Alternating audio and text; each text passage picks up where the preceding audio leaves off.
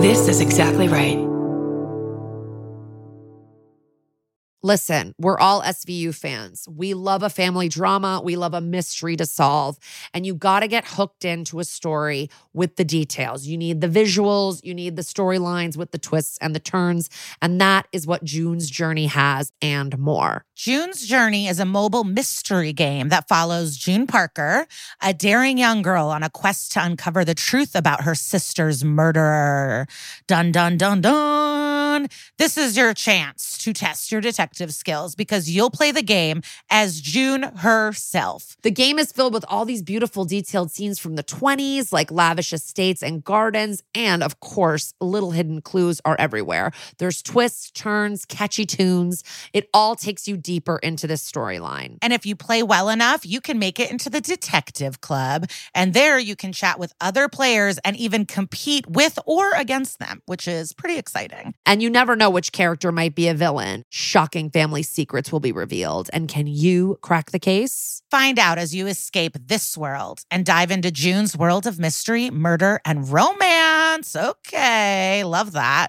And guess what? It's all just one tap away. Discover your inner detective when you download June's Journey for free today on iOS and Android. That's June's Journey. Download the game for free on iOS and Android.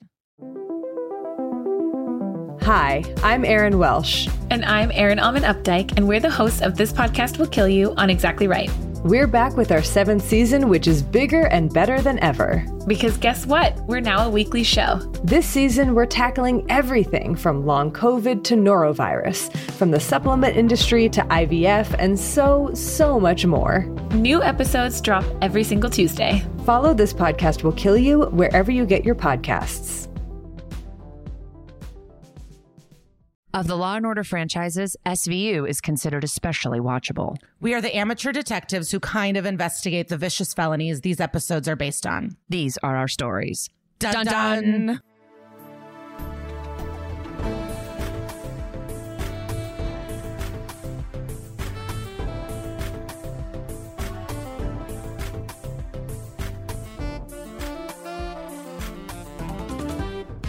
Hello, and welcome to That's Messed Up, an SVU podcast. I'm Kara Klank.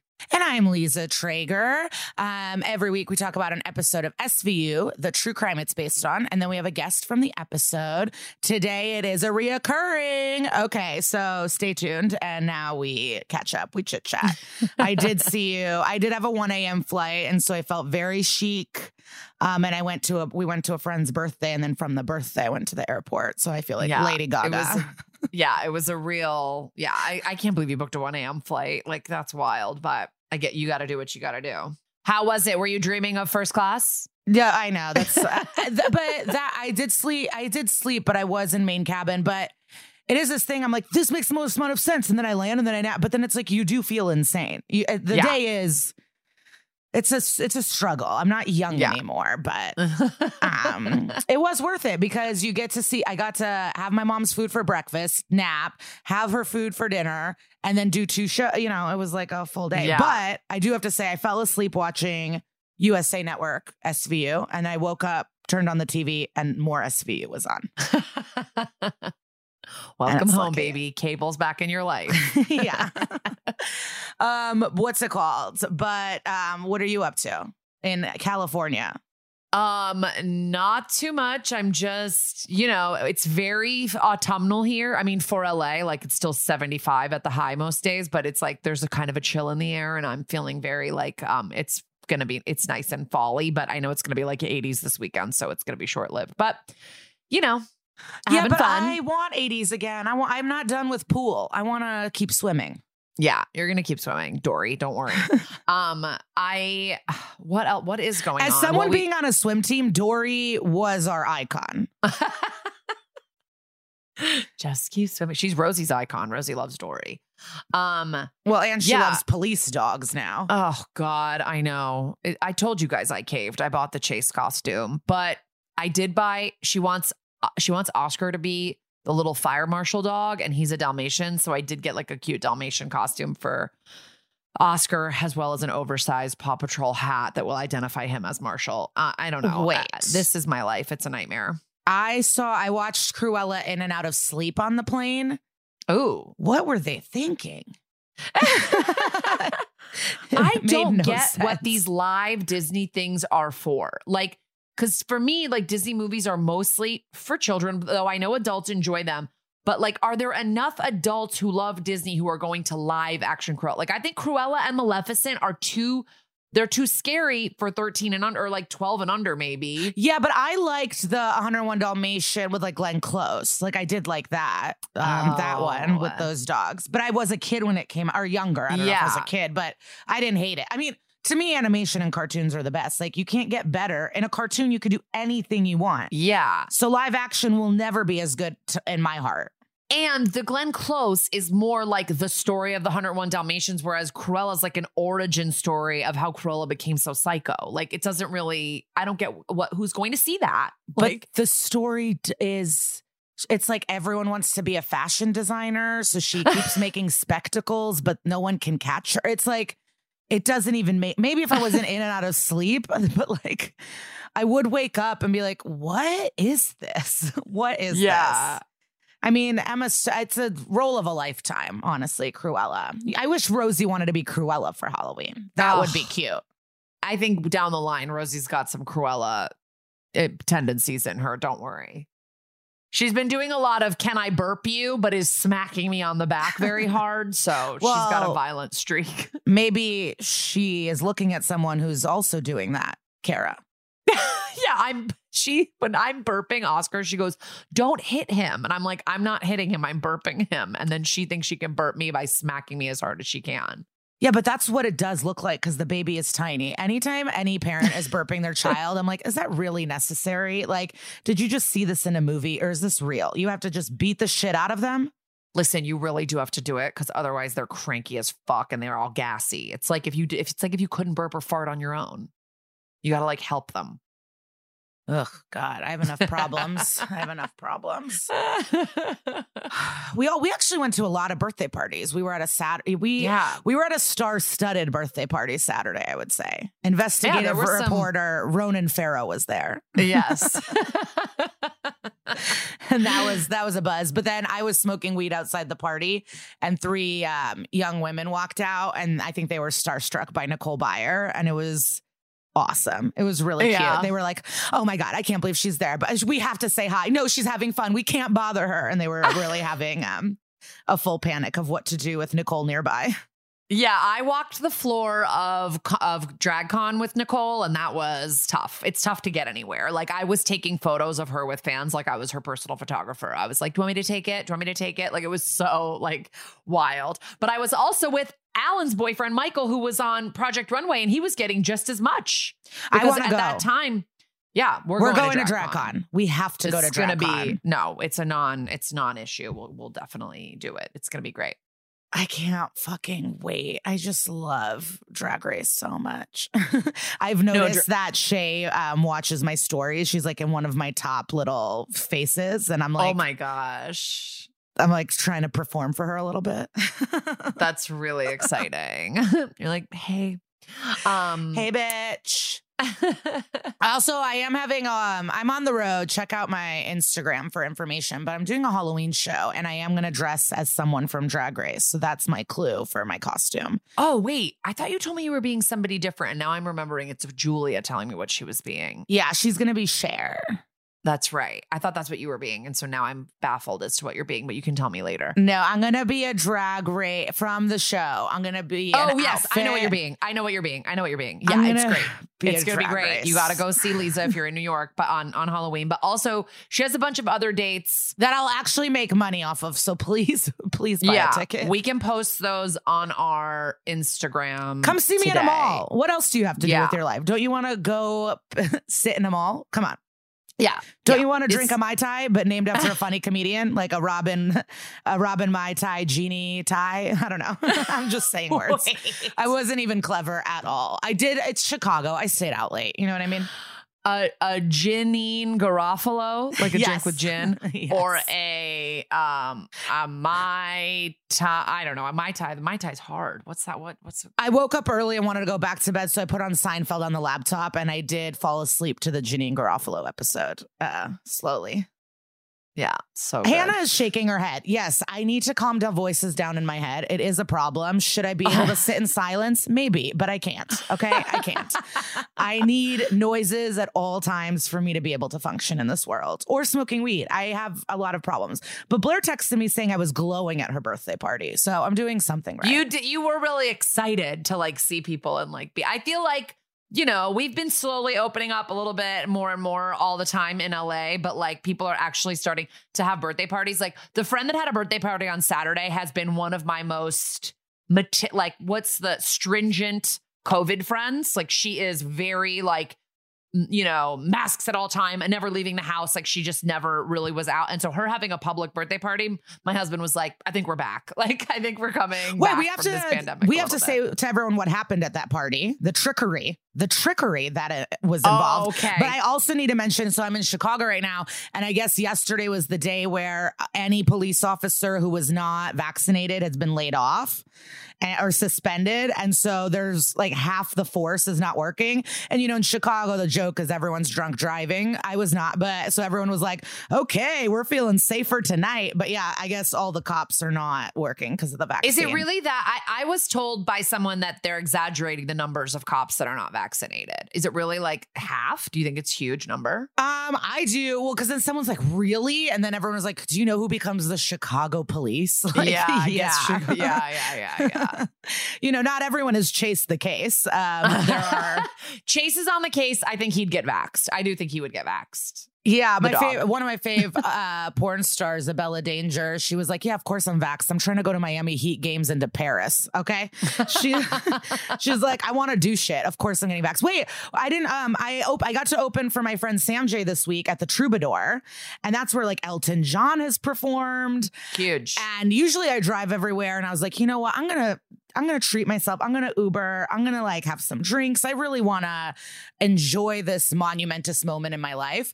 And I was in the shower crying by midnight. I got too drunk too fast, and the Uber driver could have kidnapped me, assaulted me at any moment. I tipped him 100%. Like that's the low bar for men, where I was like, this Uber driver could have killed me and he didn't. Here's $20. Good job. Yeah.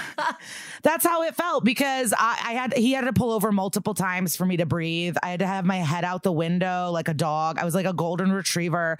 I was just like counting to myself not to puke all over this man's car. And he was so kind to me. And it was like, wow, you could have taken me to a ditch if you wanted. You really could have. It's really scary out there. But I don't know why I said any of this, but because I think you wanted to mention that one of your favorite porn stars was in the audience. Yes, that's exactly why. Yeah. Thank you, Kara. Yeah, Nikki Hart. She does love true crime. I hope she listens. But her and her wife, Lee Raven, they were at the show. Nikki did DM me. And that did mean a lot to me, Kara. Thank you for remembering. You're welcome. I knew where this was going. Tell them about the trickery, and then we will get started. Okay, real quick trickery is that like, so we're at this restaurant, and it's a vegan restaurant in my neighborhood, but it's a vegan sports bar. So it's like the food's actually really, really good. And I've been there a bunch of times. I mostly get beer. I hadn't really gotten drinks there before, like cocktails. And our friend Lauren had told us like, oh yeah, they have a full bar. They have a full bar because like they have a cocktail menu. But on their cocktail menu, things are called like Joke and a Coke or like the Mighty Mule, Kicky Mule or whatever. And like, so you're reading it but it doesn't say this drink is made out of vodka and ginger beer and blah, blah, blah. It just has the name of the drink. So as I'm drinking it, I'm looking inside the restaurant and I'm like, why are the bottles not on display? Like that's weird. Like every place that has an open bar, the bottles are on display. And then everyone kept like, I wanted tequila rocks. And instead of saying, oh, we're actually beer and wine only, she'd go, well, what's the closest on the menu to this? That's what the server kept saying. And people tried to get vodka sodas and they couldn't. And then I was told, well, we just have the mixed drinks on tap. And that made sense to me. I go, oh, okay, then I'll take this one. But they're not. I think it's a place that doesn't have a liquor license. I think basically the tequila soda is agave wine with soda. Like our friend Nicole was getting Aperol spritzes, and I feel like I watched them pour something orange that wasn't Aperol, but probably like a apricot wine or whatever is the closest to Aperol into these drinks. So these drinks are like $12, $15. Like they're the same price as like hard spirit drinks, but they're made out of like, wines and rice wine and like, stuff and like they're that. not up front. And it's like, who the fuck wants to drink a pina colada without getting drunk? You think I need 1,500 calories of sugar in my life? I don't need that. So we're all drinking frozen slushies being like, what the fuck? We're in Hollywood, bitch. Like, I realized it, and I was walking around and I told a couple people, and then it gets back to Lisa, and Lisa comes up to me and goes, did you know that the drinks aren't real? And I go, yeah, I actually kind of figured that out and was telling everyone. And Lisa was like, I thought she was going to start a change.org petition about it. I mean, she was livid. She came up to me and was like, are we rioting in the streets? I go, the birthday girl's paying for all the drinks. So what can we do? Like, we're drinking for free. Let's just do But it. there was a friend of yours. I met him that night, but he is a bar owner. And he said, if someone came to my bar, ordered tequila rocks, I would not say, try this drink. I would go, oh, we're actually beer, wine only. Yeah. Because his bar is beer and wine only. Yeah. And then you can pick one of the fake cocktails, but to not say it outright is strange. That is like true trickery. That is rude. That's fucked up. I think they are trying to pull one over a little bit because also it is an amazing vegan. The menu is so good. Like the food is really good. They've got like, like burgers and wings and all kinds of stuff that's fake meat, but that's not explicit either. Like it's not like 100% plant-based. You know what I mean? So it's a little sketchy. Anyway. Because the other place they own is good. What's the other place? I heard they own Wolfie's as well. Yes. But Wolfie's doesn't have alcohol, I don't think. Yeah, they do. They have beer and wine that you can take to the back. Yeah. And it says plant-based all over it. I don't understand. And it's not a real sports bar. Like, because then I went to Yelp. I did not leave a review, but I just wanted to see what was going on. And people were like, there's like weird TV. It's like people that don't know sports pretending it's a sports bar. It's like sports cosplay. I don't know. It is. Well, I because will it's never a ton go of, back. I will never go back. It's a ton of different. We go back with our kids all the time. I like that place. I'll continue to go because I don't care about sports either. No, but you're right. I would. But if they just said that to me, I would have just been drinking wine. I'm just usually not a wine or beer drinker. But if they just said, actually, these cocktails aren't real, I'd go, okay, I'll take wine. Yeah. It's weird because I could tell because I ordered the mule and I was like, this is not vodka. Like I can just tell. Like I'm just a trusting person. I would never be like, they're fooling me. But then this is what is heartbreaking is like you think deep down, like maybe I'd be a great detective. Put me on the force, Mariska. And then it's like, I'm the worst detective of all time. I'm sipping this pina colada without an ounce of liquor in it, being like, love it. All right. Well, okay. Crossing that off of the list of places to have Lisa's birthday this year. Okay. Let's get into today's episode. We got a good one. Okay, let's get going. Loophole, baby. This is season 8, episode 13. So season 8, I always think of as a good one. It's when I believe it's the season that Mariska Hargitay has her baby or is pregnant for part of it. I don't know, but I do know that this thumbnail on Hulu is always striking. I always see the mom's face. I see her face always. And so it lives in my brain because I'm always passing her face. Yeah. And this opening has stuck with me for a long time. So let's get into it. And it's a star-studded opening. Oh, yeah? Yeah. You don't even know who those people are. It's Goldberg. No. From the WWE. That's who it is? Goldberg. Yeah. Lisa, in my notes, I literally wrote a WWE reference, not even having any idea that that's a WWE person. Yeah. Oh my God. This is crazy. And then the little boy or teen, he is from The Wire. The messenger kid? Yeah. Oh my God. Okay. Well, that's why it was less star-studded for me, but now it is. Okay. So we open on the guy from The Wire, a young man, getting out of an elevator at the precinct with an envelope marked Special Victims Unit. And as soon as he gets off the elevator, this huge white guy is like growling, fully tweaking. Finn and Stabler are on either side of him. And he's like so massive, this guy, that he just kind of like, he just pushing the young guy, messenger guy out of the way, knocks him against a wall and just fully knocks him out. That's like, you're supposed to know that's how strong he is. No idea that this is Goldberg. Yeah. Okay. Okay. A Jewish wrestler?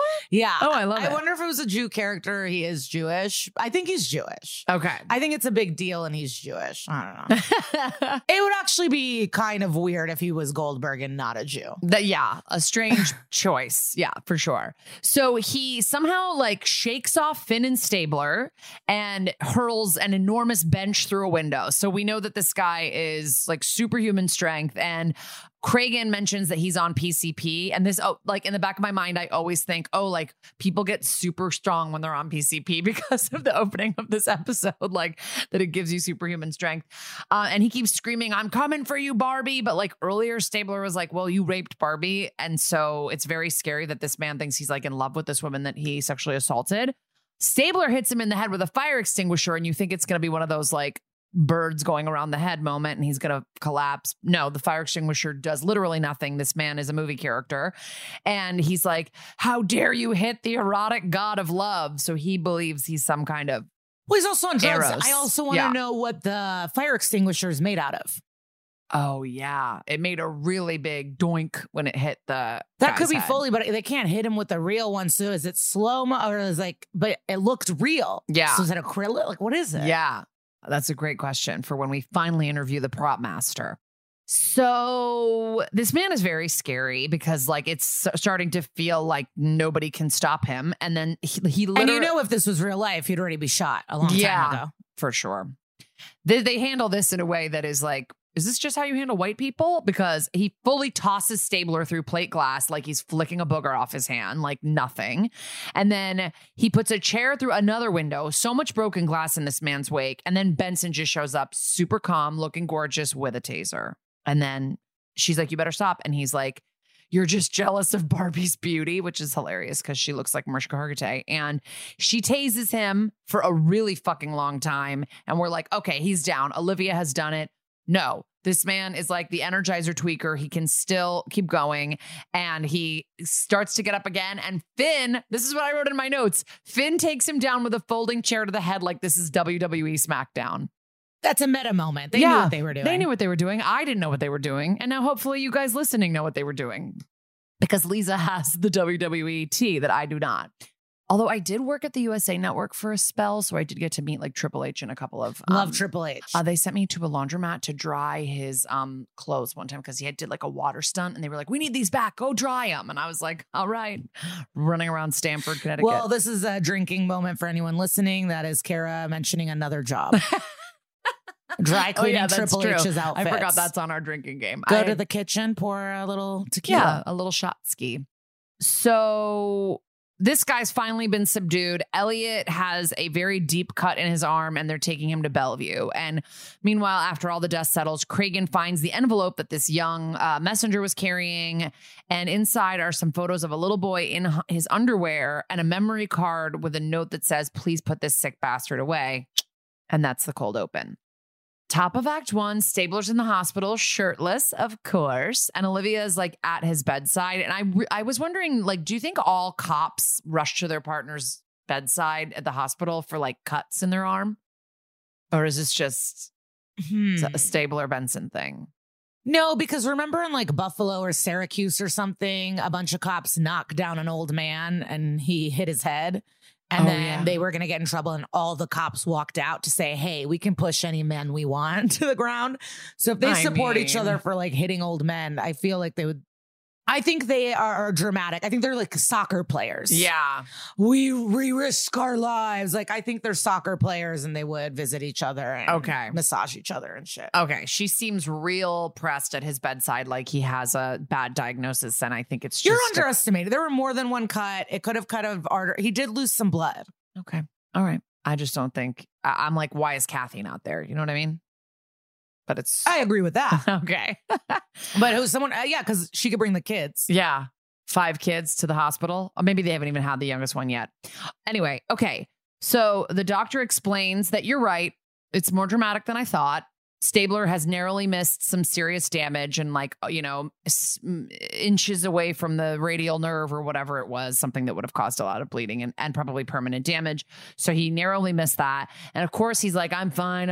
It's just a flesh wound. And it's like, dude, you'll be ready for work when the doctors say you're ready for work. He's like, I'm getting back into the saddle. And they're like, no, you're not.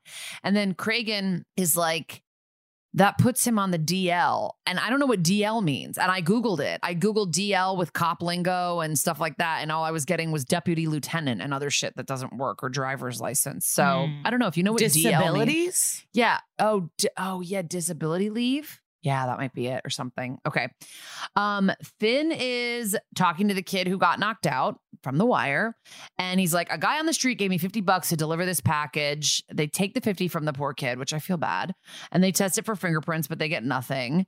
And they're trying to figure out who this like anonymous tipster is. And why didn't he just give the perpetrator's name? Why is he making them go on like a wild goose chase scavenger hunt of clues? And Olivia's like, oh, when I worked in computer crimes, which I don't remember. When she worked in computer crimes, she's like, they discover, maybe, is that what she did when she left to be pregnant? Well, yeah, there was the eco-terrorism, but I do remember her being like, I'm sick of Stabler, I need a break. And then she comes back. But I thought that she was working in counterterrorism when she did that. Yeah, I don't know. I got to look it up. All right. Anyway, I'm sure someone's going to let us know and be like, you're dumb. So she's like, when I was in computer crimes, they used digital recovery software to recover deleted files that might work on the memory card. And so we go to Teru. And it's very funny how many of you have messaged us being like, I was today years old when I realized that Teru is not a person. It is Technical Assistance Response Unit. We've talked about it before. And Ruben Morales is helping them go through the recovered photos. But it's just a bunch of photos of a door being installed. But Eagle Eye Olivia catches the glimpse of a truck passing by for Empoli Bakery. This is like all a lot of rigmarole just so they can get to this building. But Finn goes on a ride along with the bakery truck, and then he spots the building, and then he gets there and Livia's there, and they have donuts that the bakery driver gave them. And then they see all these little kids going into the building, and this kid's like, yo, can I have a donut? And I love that kid. Yeah. To ask a random cop for a donut. You're cute. You're funny. You've got chutzpah. I like it. His name is Kevin. And he's no longer part of the episode, but I like him. And now this guy who was walking all the kids into the building has like a Q-tip. And he's an iconic character from this episode. I always think of this episode as like, oh yeah, the one with like the tweaker that's like constantly Q-tipping his ear, like for sure. He is like, yeah, what are you doing? You're not like, and they act like it's a weird thing that the guy's checking up. But I'm like, I think it's normal to see why a random man is giving a donut to a child, right? I'm with him. Yeah. Show the badge and then we're okay. But I mean, even then, are we letting cops give donuts to our kids willy-nilly? I don't know. He is like, it's about time you guys showed up. We've had so many break-ins. And he keeps saying the word ridiculous. And you know that's going to like come into play later because he's just like, this is ridiculous, man. It's so ridiculous. He keeps saying it. And he's like just Q-tipping his ears like that's not a very insane behavior. And he said the super's name is Seth Milstead. They go talk to Milstead to ask him about the break-in. And he's like, no, it was a misunderstanding. I got locked out. I had to jack myself in with a crowbar to the room. And while he's giving this whole long story to Liv, Finn kind of scopes out the place and sees a camera matching the type of camera that took the photos of the boy in the house, like the exact same camera type. So Finn's like, great talking to you, sir. Let us know if you have any more problems. We're leaving. And Olivia with her swoopy bangs is like, what the hell's going on? Why did you pull me out of there? And Finn's like, he's definitely lying. We don't have a warrant. We need a warrant to search that camera. And so whoever broke into this apartment building, they think found the sex abuse images and we got a burglar with a conscience. Okay. And I will just say that they use the term kiddie porn in this episode 1,000 times. They just keep saying kiddie porn, which we don't say, but I sometimes say it. I mean, well, we try not to say it on this podcast because we no, but I'm not a robot. Sometimes, I normally say child porn. Kiddie porn sounds I don't say like, kiddie porn. Kiddie porn sounds creepy. Like you're right. I say child porn. It's like you're talking about like a fun little ride at an amusement park or something. Yeah, so it's a little too lingo. Yeah. Look, I'm not always saying sex abuse images as I should be, but I do say child porn. Okay. Yeah, because that's what's tough, because I'm watching Drag Race and it is sometimes fun when Michelle's like, you look like a hooker. And it's like, that's fun. Yeah. You know what I mean? Yeah. And I don't think that Michelle Visage is disrespectful to sex workers. Right. So it's tough because sometimes it is just a good time to say the bad words. So now Finn is giving Cragen the whole rundown. Like, we think that somebody broke into Milstead's apartment, found these images and took the memory card and blah, blah, blah. Milstead has no record. They ID the kid in the pictures as someone who lives in the building named Diego Benitez. Okay. And they go to interview his mom. She works at a food truck. They tell her someone might be abusing your son. And she's like, I'll handle it. And Olivia's like, actually, like, we handle it. And they show her the pictures and she immediately like bounces, and Finn's like, something has spooked her. So we don't know what's up with her, but she knows something. They're still trying to identify who was the anonymous tipster. And they are like, let's go listen to the 911 call. You listen to it. It's a man saying ridiculous over and over again. So yes, it's the Wax Man or Q-Tip Man. I was watching this episode with subtitles on, and they were calling him Wax Man in the subtitles the entire time, even after his name is revealed later. So now they're questioning Q-Tip, and he's like, I have a cerumen problem, which is another word for earwax, which I'd never heard before this episode. No, it just reminds me of cerulean from Devil Wears Prada.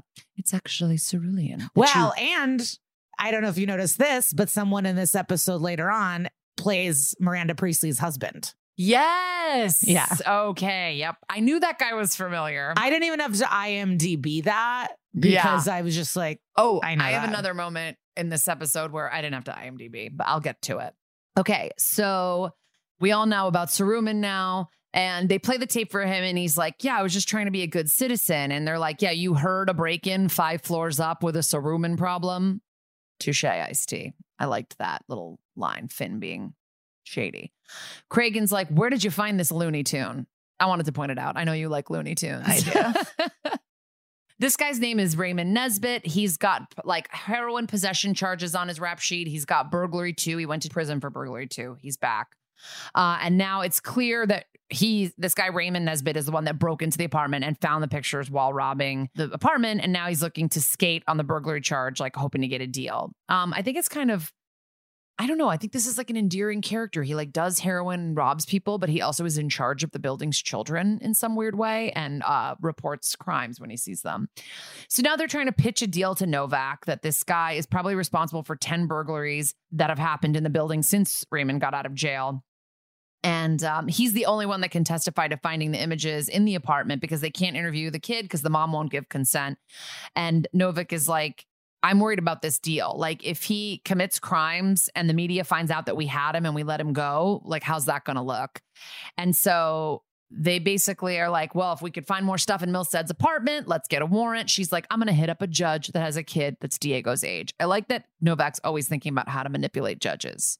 I got a judge who stays up late. I got a judge who's got a drinking problem. I got a judge who has a kid. You know, she always like knows what's up with that. So next thing we see are the cops busting down Milstead's door. He's denying. He's like, kid in underwear doesn't sound like any kiddie porn I've seen. I was like, okay. So then in the next scene, we meet Milstead's lawyer, who is, the character's name is Chauncey Zirko, and he's played by Peter Reigert, who's a classic SVU lawyer. He's been on 7 episodes. I think of him as like, he's like one of these like, lawyers. And he's also in tons of movies and stuff. Do you recognize him from things? No, but if like he to me would be friends with Buchanan and all the white haired lawyers. Yeah. And the oil tycoon guy that's married to Cyndi Lauper. Like he's in that category. The Cyndi Lauper husband guy for sure. Yes. He's arguing that like there's nothing sexual in these photos. It's like a kid in their underwear, but there's no nudity. There's no sex acts happening. These are innocent photos. He's like, this is my 4-year-old in her 2-piece, which is kind of nuts. That guy has a 4-year-old child. He looks pretty old. But my dad was 50 when I was born. I know. I'm just saying men can be so much older. Yeah. You know? Novak references U.S. versus Dost, which I looked up and is a United States district court case involving a bunch of nude or semi-nude photos of females ages 10 to 14 that were found in underdeveloped film that was mailed to a processing company in Hollywood, California, baby. And this case resulted in the DOST test, which is a 6-factor guideline establishing whether photos of children are considered to be sex abuse images. These 6 things are whether the focal point is the child's genitalia or pubic area, number 1. Number 2, whether the setting is sexually suggestive, whether the child is depicted in an unnatural pose or in inappropriate attire. Number 4, whether the child is fully, partially clothed or nude. Number 5, whether the visual depiction suggests sexual coyness or a willingness to engage in sexual activity. And number 6, whether it is intended or designed to elicit a sexual response in the viewer. And you don't have to hit all 6 of these for it to be considered. Like sometimes it's only 3 or whatever, but these are like the criteria for like how a picture of Rosie in the bath is not considered, a sex abuse image. So I just thought that was interesting. I'd never heard of the DOST test. And so the judge is not really buying Zirko's pleas that this is an innocent photo. And he's like, I need to hear more from Novak, but he encourages her to get a victim statement. So now this is when Benson gets sent back to Diego's mom. She goes to their apartment. So we find out that the mom, Jennifer, her green card status has been expired. And the reason that she didn't want to cooperate is because Milstead had threatened to get her deported back to Honduras. But Diego was born in the U.S., so she is invested in not leaving. Olivia's like, I just want to protect Diego. I'm not here to report you, as they always come in and are like, we're not part of ICE. We're not part of drugs. Like, we don't care what you're doing. We just care about your kids. So she goes to talk to Diego, who looks like he's had a hell of a day in first grade. He is like fully wiped and his eyes are barely open. He's like, he's so cute. He's so cute. This, like, I don't know what they told this kid to do. This little child actor, like, just be a sleepy little fuck. Cause he's like, I don't remember who took the picture. And if someone asked him to pose for it and he's just like fully drifting away. And then Olivia, you see Olivia like take her jacket off and you see her like blinking her eyes. Like she's very good at like ramping up to this. Cause she starts like saying she's feeling hot. The mom goes to get her some water. When she looks back at Diego, he's fully passed out. Benson goes to stand and she is woozy and she looks like she's like, we see her POV a little bit and she looks like she's tripping. Like they're doing weird things with the camera angles. And then we hear a glass break. Olivia makes her way to the kitchen. The mom, Jennifer's passed out on the floor. So now we know something's fucking up. There's like a gas leak in this apartment or something because Olivia's starting to like really get incapacitated. So she gets Diego out of the apartment, then goes back for Jennifer, pulls them both into the hallway. All these neighbors come out about the hubbub and Liv is like, get out of the building. I'm a cop. But she can barely talk, but somehow they listen to her. And then Olivia fully passes out against the dirty mailboxes in the apartment building. So what's going on here?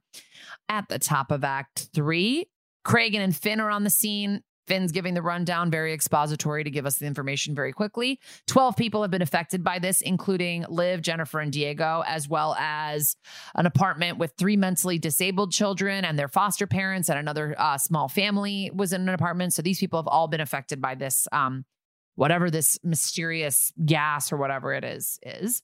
Olivia's on some Stabler shit, refusing to go to the ER. And Cragen's like, I know she's not saying she's going to go against policy. Take her ass to the hospital and restrain her if you have to. And it's like, Dad has spoken. You're grounded, bitch. Like, you can't go. Daddy Craigs. Yeah, Daddy Craigs. It is really wild because, sometimes I'll mention SVU and I'll meet people out and about that are like, I love SVU. And when I say, guess who we've talked to?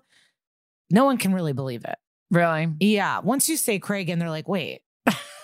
What? What's going on? Yeah, when people are impressed by Cragen and BD Wong. Well, I go into where I go, we got the Craigs, we got Diane Neal, and we got BD Wong. And then once you say that trifecta, they're all in. Yeah. That's so funny. Yeah. Cragen is beloved. I was interested in what his post-SVU work is. And then someone I ran into yesterday was like, but I felt so sad for him. He really just wanted the time with the sex workers and they just really fucked him over. Like, yeah. It's so true. He was a very lonely man. But aren't they all? So now we see forensics tech Mike O'Halloran, the very, very cute man, RIP. If you don't watch the show regularly, I'm sorry to tell you, he does not make it. He's on the scene, not at the end of this episode, by the way. He dies in another episode. So he's on the scene telling them that things would have been a lot worse if Olivia hadn't like broken a window in the apartment and vented it out and gotten everyone out of the building. So we're kind of flashing back and forth between O'Halloran giving the info to Cragen and Finn, and Olivia at the ER getting news from her doctor. So over at the ER, Olivia finds out that there were these 3 mentally handicapped kids also in the apartment next door who were also exposed to these poisonous vapors. And Liv's like, we were poisoned. Like she, I think, just thought it was a gas leak. O'Halloran is at the scene using a gas sniffer to find out what's up. There was a more full name for it, but I'm calling it a gas sniffer. He's in a full hazmat suit while Morales is monitoring him on a screen. And they're finding this sniffer is looking for volatile organic compounds, or VOCs. So as they're sniffing around, like it starts finding all these compounds, the machine's going up, and then they discover a huge 95-gallon overpack container that's designed to transport nuclear waste. So not probably on the list of top 10 things you don't want to find in the basement of your apartment building. It reminded me when I kept having carbon monoxide alarms going off, and then the fire department went down to the basement and came up with propane tanks. And they go, why are there propane tanks? Oh, this whole building would have exploded. Oh my God. Like, it would have exploded. And they put them outside. But still, the landlord was like, you're overreacting. Don't call like the gas people. Like, I mean, landlords are truly, I used to try to, they're really bad people. Yeah. Yeah. In New York, especially. So the gas sniffer is testing positive for organophosphates, which is bad, but it's not like saying exactly what organophosphate is. And then we cut to the doctor at the hospital telling Olivia that her blood work is showing that she's been exposed to organophosphates. So this is all coming together. She's looking kind of panicked and is like, am I going to get better? And she's like, I'm going to give you a shot of atropine, which is an antidote. And then we're going to have to keep you overnight to like monitor, how your blood is doing. And then back at the barrels, the chemical is unknown. So they have to call the EPA, the Terrorism Task Force, Homeland Security. Like, this is serious shit. EPA. Do you know that? No. It's from the Simpsons movie. Oh, that's cute. Have you never seen the Simpsons movie? No. It's really fun. I bet Rosie would like it. I'm sure I would love it too. Yeah. I love the Simpsons. I'm not, There's just a thing, and it ends up being the EPA, but EPA. Abe has, like, the grandpa has a vision from God or something, and he keeps screaming, EPA, EPA. Okay. So that's great. Okay. So at the hospital, Olivia wakes up and Jennifer is crying at her bedside, and she tells her that they did tests and they found cancer in Diego's blood, which is so sad and fucked. He's so cute. And that's not right. I mean, if he was ugly, it would be fine. Yeah. I don't care. I do not care. No, I'm just saying it. They pick cute kids on purpose for these roles. No, and it's horrible. It's horrible. Child. So O'Halloran explains that they found the same organophosphates on the heaters in all 3 of the apartments. So they must have been sprayed there. Like, this didn't just like seep up through the basement. This was actually placed in these apartments on the heaters. And that when the heat came on, it probably turned into gas. And that's like what was affecting all of these people. So now Finn goes to talk to Milstead to find out if he sprayed that shit. And when he shows up to the prison yard, Zirko, the lawyer, is there telling him that there was apparently a big pileup in the yard and Milstead got shivved, so he is dead. Unfortunately, or fortunately, because he's not going to end up being a good person. Back at the precinct, Cragen This is like a level of soap opera this is a pretty soap opera episode, because it's going to keep ramping up into fantasticals. Yeah. But this is like, that guy, he's been shivved. Yeah. It's a fantasy world too, like how this ends up resolving, but it is a telenovela. Fun episode. Like, that's what I... Well... Did you clock that when they go back to the precinct, Cragen's folding up a bed in his office? He's folding up a full mattress, like on like a rollaway bed, like that you would maybe get at a hotel, and a pillow. Because Cragen doesn't sleep in the crib with the riffraff detectives. He sleeps in his own office in a bed. Wow. But he could have gone home. Well, that's the thing. They never go home. Go home to what? The bottle? No. His wife is dead. I bet you Cragen has a cat. You think at home? That feels to me like Cragen has maybe a cat. A kid from the building feeds it. Yeah. Sorry, I'm not going to be home again, Sammy. Can you go next door and feed Mittens? That's what's happening. Oh, our friend just got a cat named Gloves. Who? Marsha. Oh, that's cute. She's funny. But I text her being like, hey, I'll come over during, and meet Mittens. And she's like, it's actually gloves. It's gloves.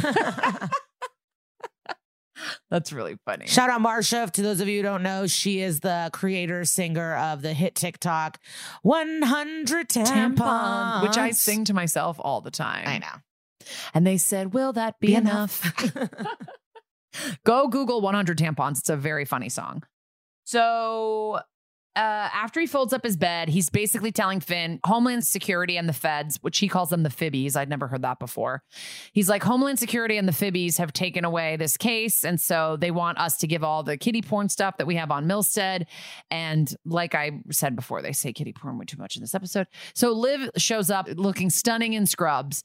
And she's like, so it's just over? Like, what the hell? You guys are just going to give the case to the federal authorities and like, I don't get to find out what happened to me. And Munch shows up, check out what I found. And they start looking at these tapes that he's found in Milstead's apartment of him interviewing Diego, giving him these words to memorize. Like the word of the day is apple, elephant, whatever. I know it's like a relief this kid's not being molested, but then it's like, what the fuck is going on? Yeah. Yeah. So it's like, what's going on? What's this? It's not tutoring him. Yeah, exactly. I don't think this is a Head Start program going on in the super's apartment. So he is giving him words to memorize and asking him about school and stuff. And Diego looks really kind of like he can't remember anything. And then at the end, they go, what are the 3 words? And he tells them like completely different words. So he's obviously affecting his memory. And Milstead's like, great job, buddy. See you tomorrow. Like it's fucked up because he can tell what he's doing is hurting this child, but he doesn't care. And there are 200 sessions of this on these tapes. And then Munch dug even deeper and found out that Milstead's been getting regular checks from a company called EHD Associates, which does research for chemical companies. And surprise, surprise, their office and bank accounts all vanished 2 days ago. Interesting. So Munch explains that a chemical company that's been paying Milstead to test pesticides on Diego and the other kids in the building is basically using them as guinea pigs. And Finn's like calling him the Prince of Paranoia and saying that's probably not what happened. But they're like, well, then why is Milstead listed as a consultant on the check? So now we go to find the ultimate authority, Melinda Warner. She's weighing in and she's like, actually, Munch is right. The government does this shit all the time. They test pesticides on people. In Jacksonville, Florida, they were going to test pesticides on people and pay them. But then it was called off when the public and their own scientists were protesting. And after that, the EPA said no testing on pregnant women or children.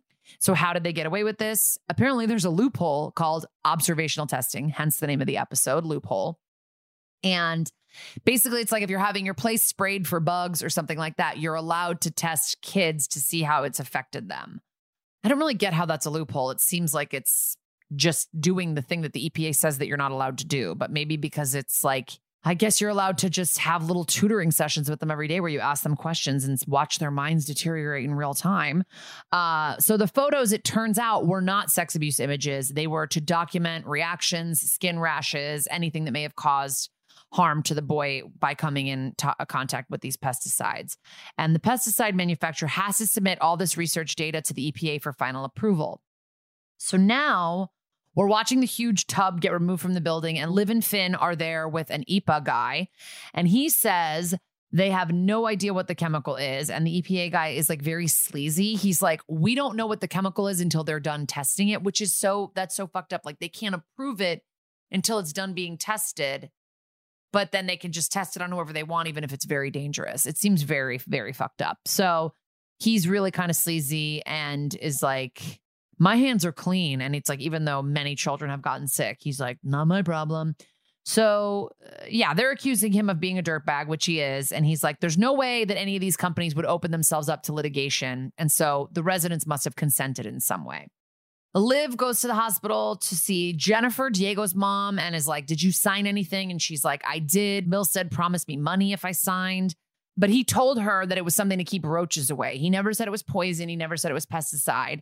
And she's really upset because she has no insurance or money. And now Diego needs chemo. And so this is kind of lighting a fire in Liv because she's like, this is so unfair. This woman like can't afford health care for her child. And this has happened to her. So Olivia and Finn go to the apartment. They find the contract that was signed. It's all legal mumbo jumbo. Like no one could be expected to understand it, especially like someone who's like English as a second language. Like it's just very complicated. And it turns out it's Danforth Chemical who contracted out the research. So Olivia does not fuck around. She goes all the way to the top. She shows up at Danforth Chemical and just walks to the office of the CEO and is like, I need to speak to the CEO of this fucking chemical company.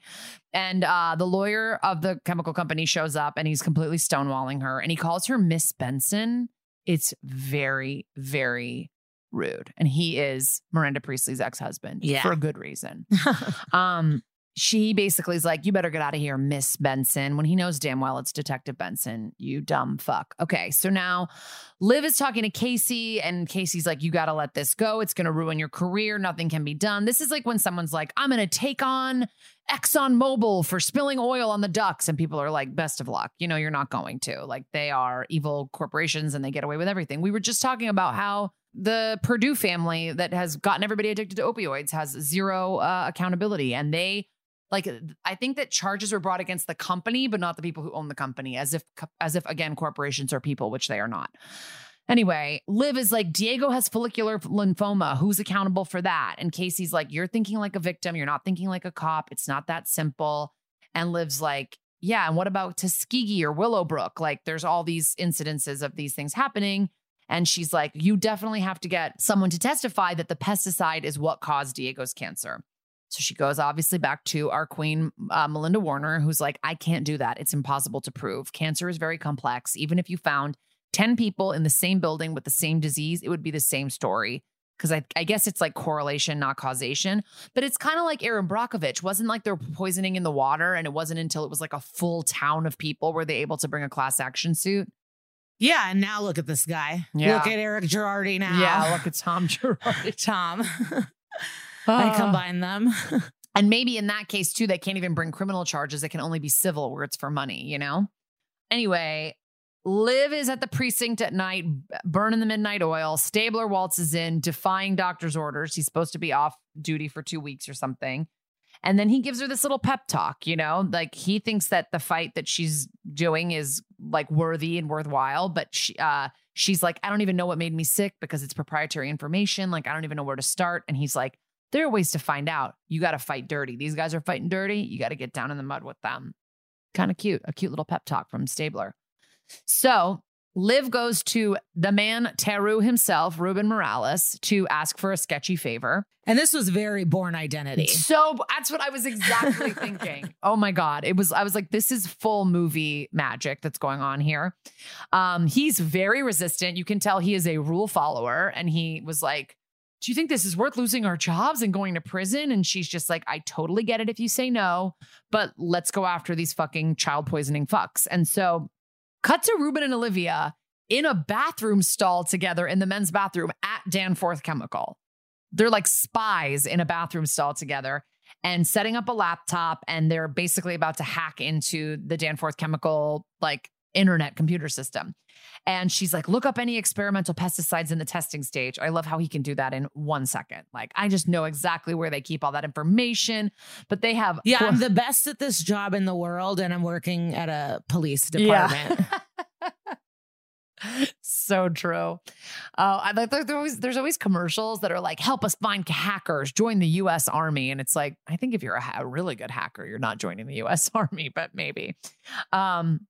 So he hacks into the system, but they have quote unquote wireless intrusion detection. So they know that they've hacked in. And this is like this fully fake computer system where it alerts the person who's doing the breaking in how close they are to getting caught. It's like there's a level that's like, we're getting closer. We're getting closer. We're about to find you. You better get out of here. So I understand how they're doing that because it's like illustrating it for us, the viewers, but it's very funny how that's not real. I wrote, okay, Jan, in my notes. So really quickly before he shuts it down, he sees that the chemical awaiting approval is called Zilithion. And then, you know, at that exact moment, they shut the laptop and they get the hell out of there. And Ruben goes first and then Liv is leaving. And as she's exiting the men's room, 2 security guards come running into the men's room because I guess they've pinpointed the hack from coming inside the men's bathroom.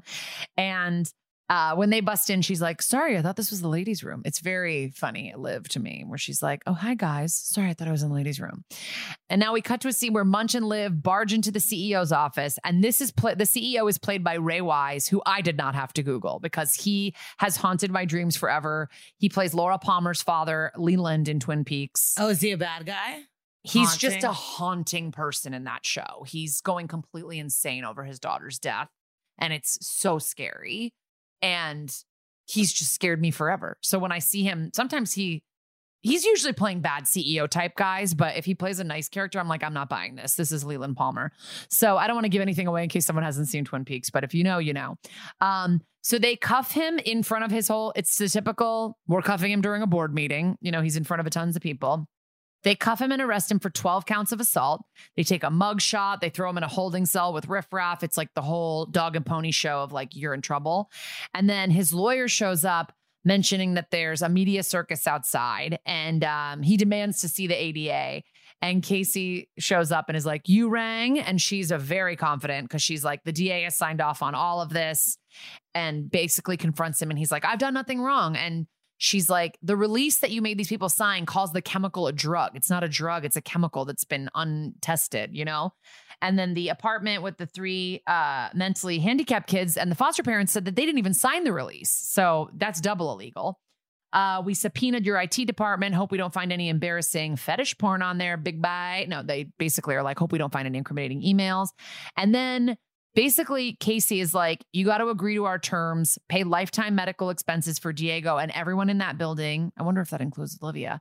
And we drop charges and we say that you're cooperating and we get the media circus to go away. In the next scene, Olivia is talking to Jennifer, basically saying that it worked. They're going to have all of Diego's medical expenses covered, which is great. But they should also have extra money. Like, it shouldn't just be for medicine. It should be like a blanket. Yeah, like 10 million. Get a house or so, like get some real estate going, a trust forever. Like just medical is the bare minimum these people can do. I know. So basically they tell Jennifer she has to sign a gag order so she can never talk about this. So she can never go back and sue for more money like what you're talking about. And that don't worry, Diego will be taken care of. And then Liv kind of walks off and glances at another child whose life she's changed. And then baby, that's Dick Wolf. It's really a great idea that one cop can take on a chemical company.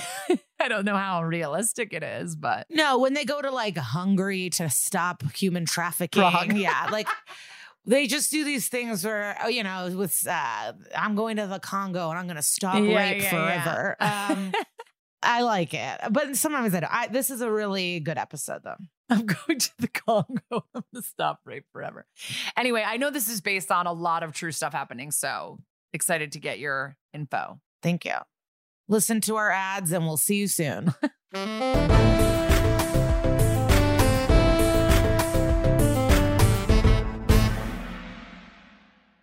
Listen, we're all SVU fans. We love a family drama. We love a mystery to solve.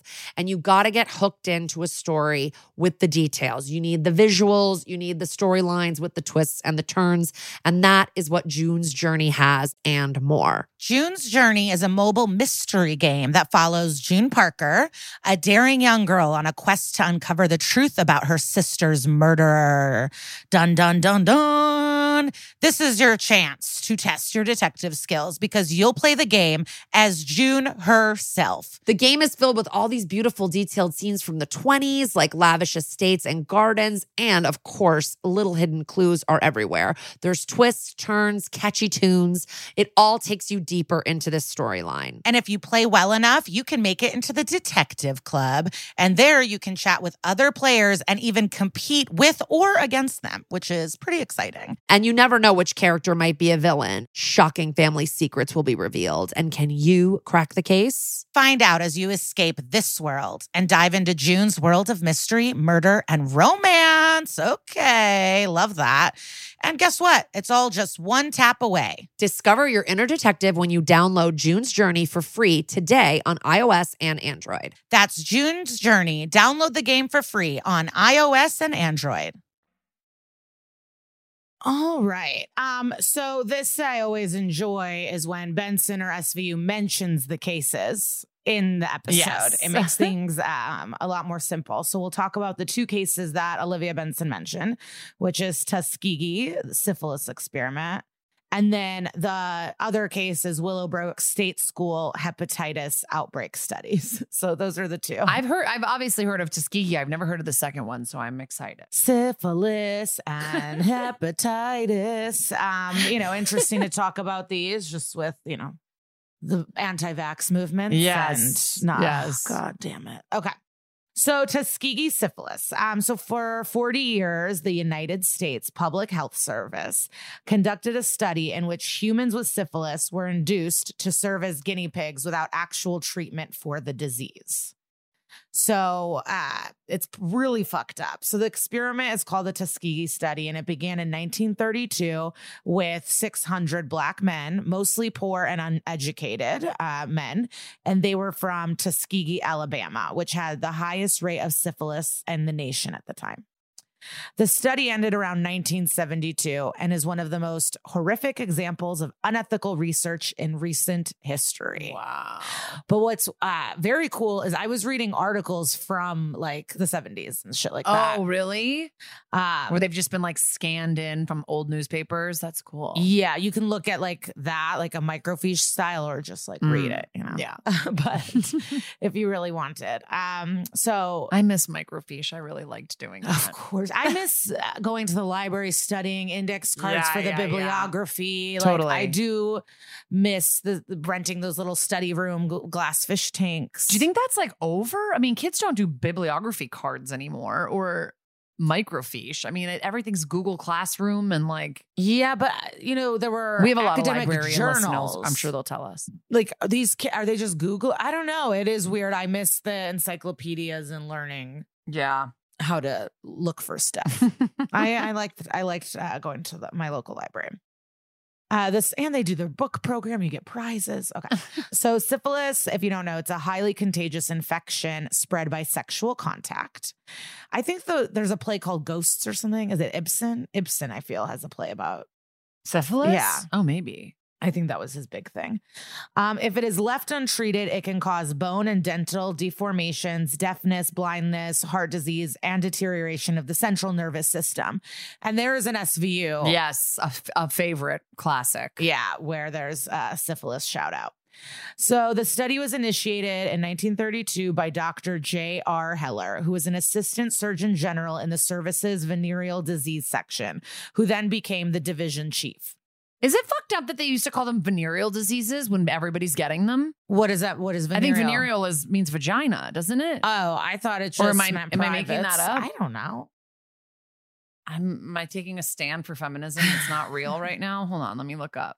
Oh, I guess a venereal disease is any disease that is transmitted by contact. I guess I just thought it was like maybe because it begins with a V, I thought it was vaginal.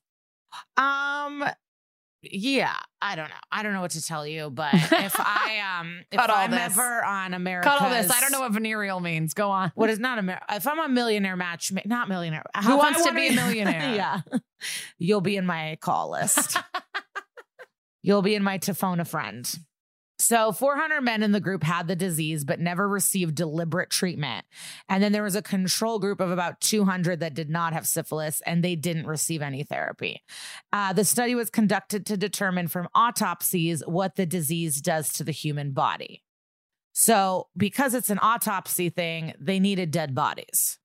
They were trying to see from the inside out what the disease does. So they gave people incentives to enter the program. They were promised free transportation to and from the hospital, free hot lunches, free medicine for any disease other than syphilis, and free burial after the autopsy was performed.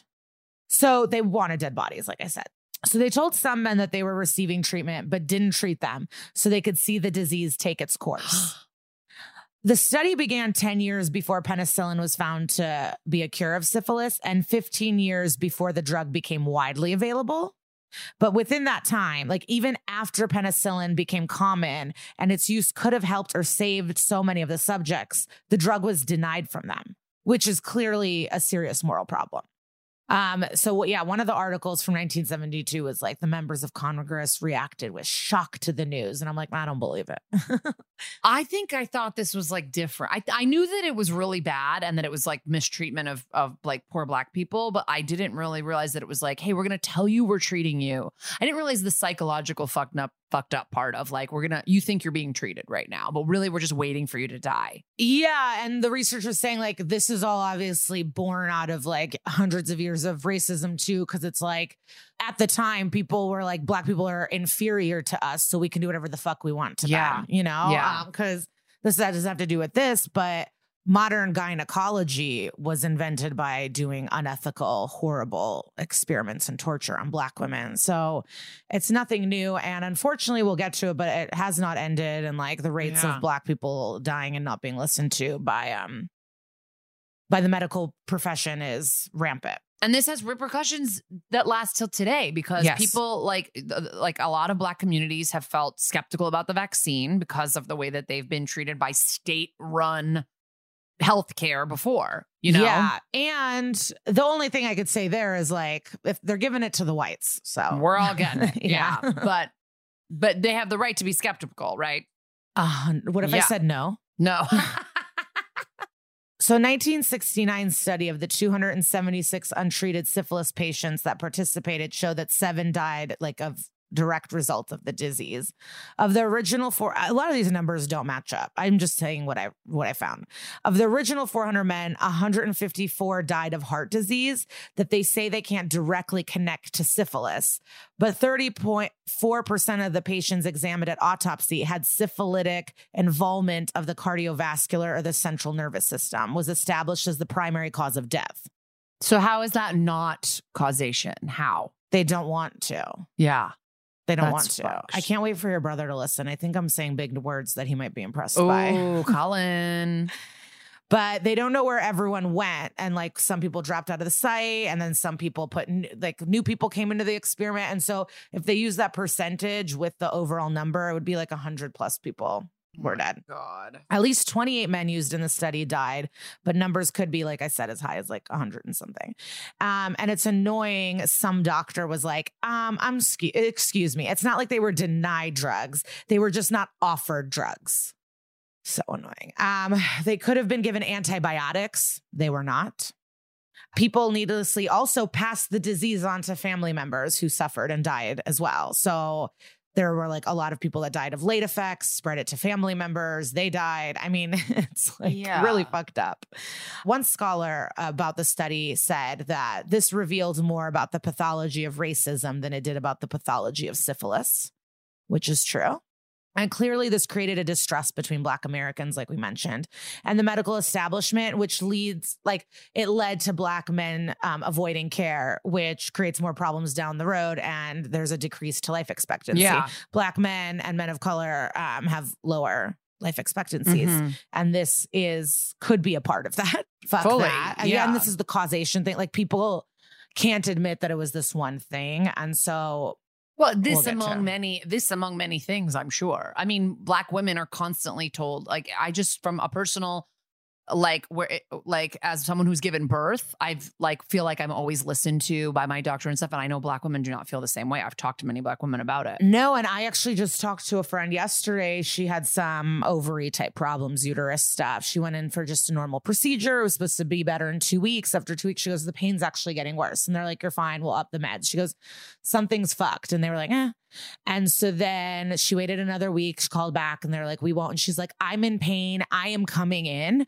And finally on the 4th week, they let her come and she had a 10-inch abscess or 10-inch centimeter, like a whole abscess. I've heard that story 20 times. And all of a sudden they're like, okay, so we need to rush you to the ER immediately. And it's like, go fuck yourselves. Yeah. I've heard that story so many times and it's like, oh yeah, like a surgeon left a sponge inside of them or like something happened. I mean, the doctors deny women's pain all the time, but Black women more. 100%. I mean, Serena Williams, Beyonce, it's not even just economically like disadvantaged people. It's truly like rich, the most famous, successful Black women in our country were not listened to and were put in danger while they were giving birth. they're just, and I'm someone that is a psychopath that like is like I definitely had problems where I thought I had all these issues and I kept going to my gyno and she's like, nothing is wrong. And I don't know if I can keep helping you. So I understand there's people like me. Right. But that is part of the job. Right. You know Yeah, what I mean? you Like have you to- can't not listen to others because there's Looney Tunes in the bunch. Like, okay. So, but like I said, so the New York Times said that we should still be wary in connecting the two without a clear causal link. To do so, I mean, obviously I'm reading this word for word. These are not words I use. So to do so compounds mistrust in the healthcare system. So I don't know what that means. Say it again, the whole thing. But the New York Times said that we should still be wary in connecting the two without a clear causal link. To do so compounds mistrust in the healthcare system. And yeah, they're saying like that we got to be careful. We shouldn't actually say that Tuskegee caused this like black male mortality thing, because then people will stop trusting. And it's like, but that's exactly what fucking happened. Like they're saying downplay it. I think they're saying don't call that out because that's just gonna make more people distrust it. Wow. Okay. But And then an article from 2016 says that the researchers did find a large spike in mistrust in Black people towards the medical profession right when that happened. Like there was a spike. mhm.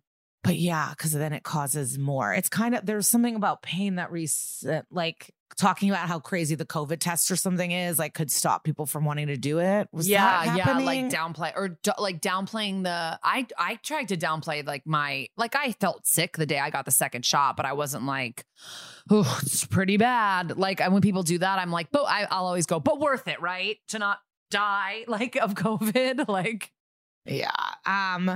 So yeah, basically people are like, fuck you, medical people, and then they don't go, and then it fucks up people's lives even more. And the studies show that the closer to Tuskegee you were, the greater effect of mistrust became. But then this bitch, I love her. So this is a historian in medicine and science. Her name is Alice DeGregor. mm-hmm. And she said, in quotes, African Americans who distrust the healthcare system see plenty of reasons all around them to do so. They don't have to look back 40 years. Boom. And that's that, you know? That is that on period. So it doesn't matter if that's what it was or not. It's just like what this is there's so many examples of disparities that are systemically there, even without Right. Tuskegee. Yeah. Yeah. So legit Black American patients tend to receive lower quality health services, less likely to receive treatment for cardiovascular disease, and they are even more likely to have unnecessary limb amputations. What is Jesus that? Christ. Who's like so blasé to amputate someone? Needless suffering has been caused by provider racism by not giving Black patients appropriate care and pain medication. And the effects keep going on. And I wish we could have moved further from Tuskegee. I mean, I don't think they can do what they did, but this episode is like, obviously it's fake television, but this episode, like that's it. Like Diego and his mom are Latino. Like Yeah. they keep calling it like a slum because it's like in a bad part of the city or like a low income part of the city. So like they're not testing the chemicals out on like Park Avenue. No, and we don't know what's happening in like the fucking camps where they're holding Mexican people that cross the border. They're sterilizing people. We don't know what is happening. And there's like so much information about what they did to Native American people. And I wish I could have an ending where it's like, and then everyone got sued and got money and we're taken care of and reparations for all. Yeah, and right, everyone can go right. to the doctor. But it basically just ends on, so there's lots of suffering and there will be. Trash. Yeah. So that's Tuskegee. And then the next case Benson mentioned, like I said, was Willowbrook State School hepatitis outbreak studies. Okay, yeah. So this I don't know shit about. Your hair looks amazing. Oh, thanks. Okay, so this is a story about children with developmental disabilities being held under brutal conditions in Staten Island. God, this when was what? So sorry. Tell me the year. So the state school opened October 1947. Okay. And it started by admitting 20 mentally disabled patients. And in a short time grew so much, and it was very understaffed. And by 1955, it had reached its full capacity at 4,000 occupants. And around this time is when there was like this hepatitis infection outbreak. And we'll get to it. But this place sucked. So these people were left unattended.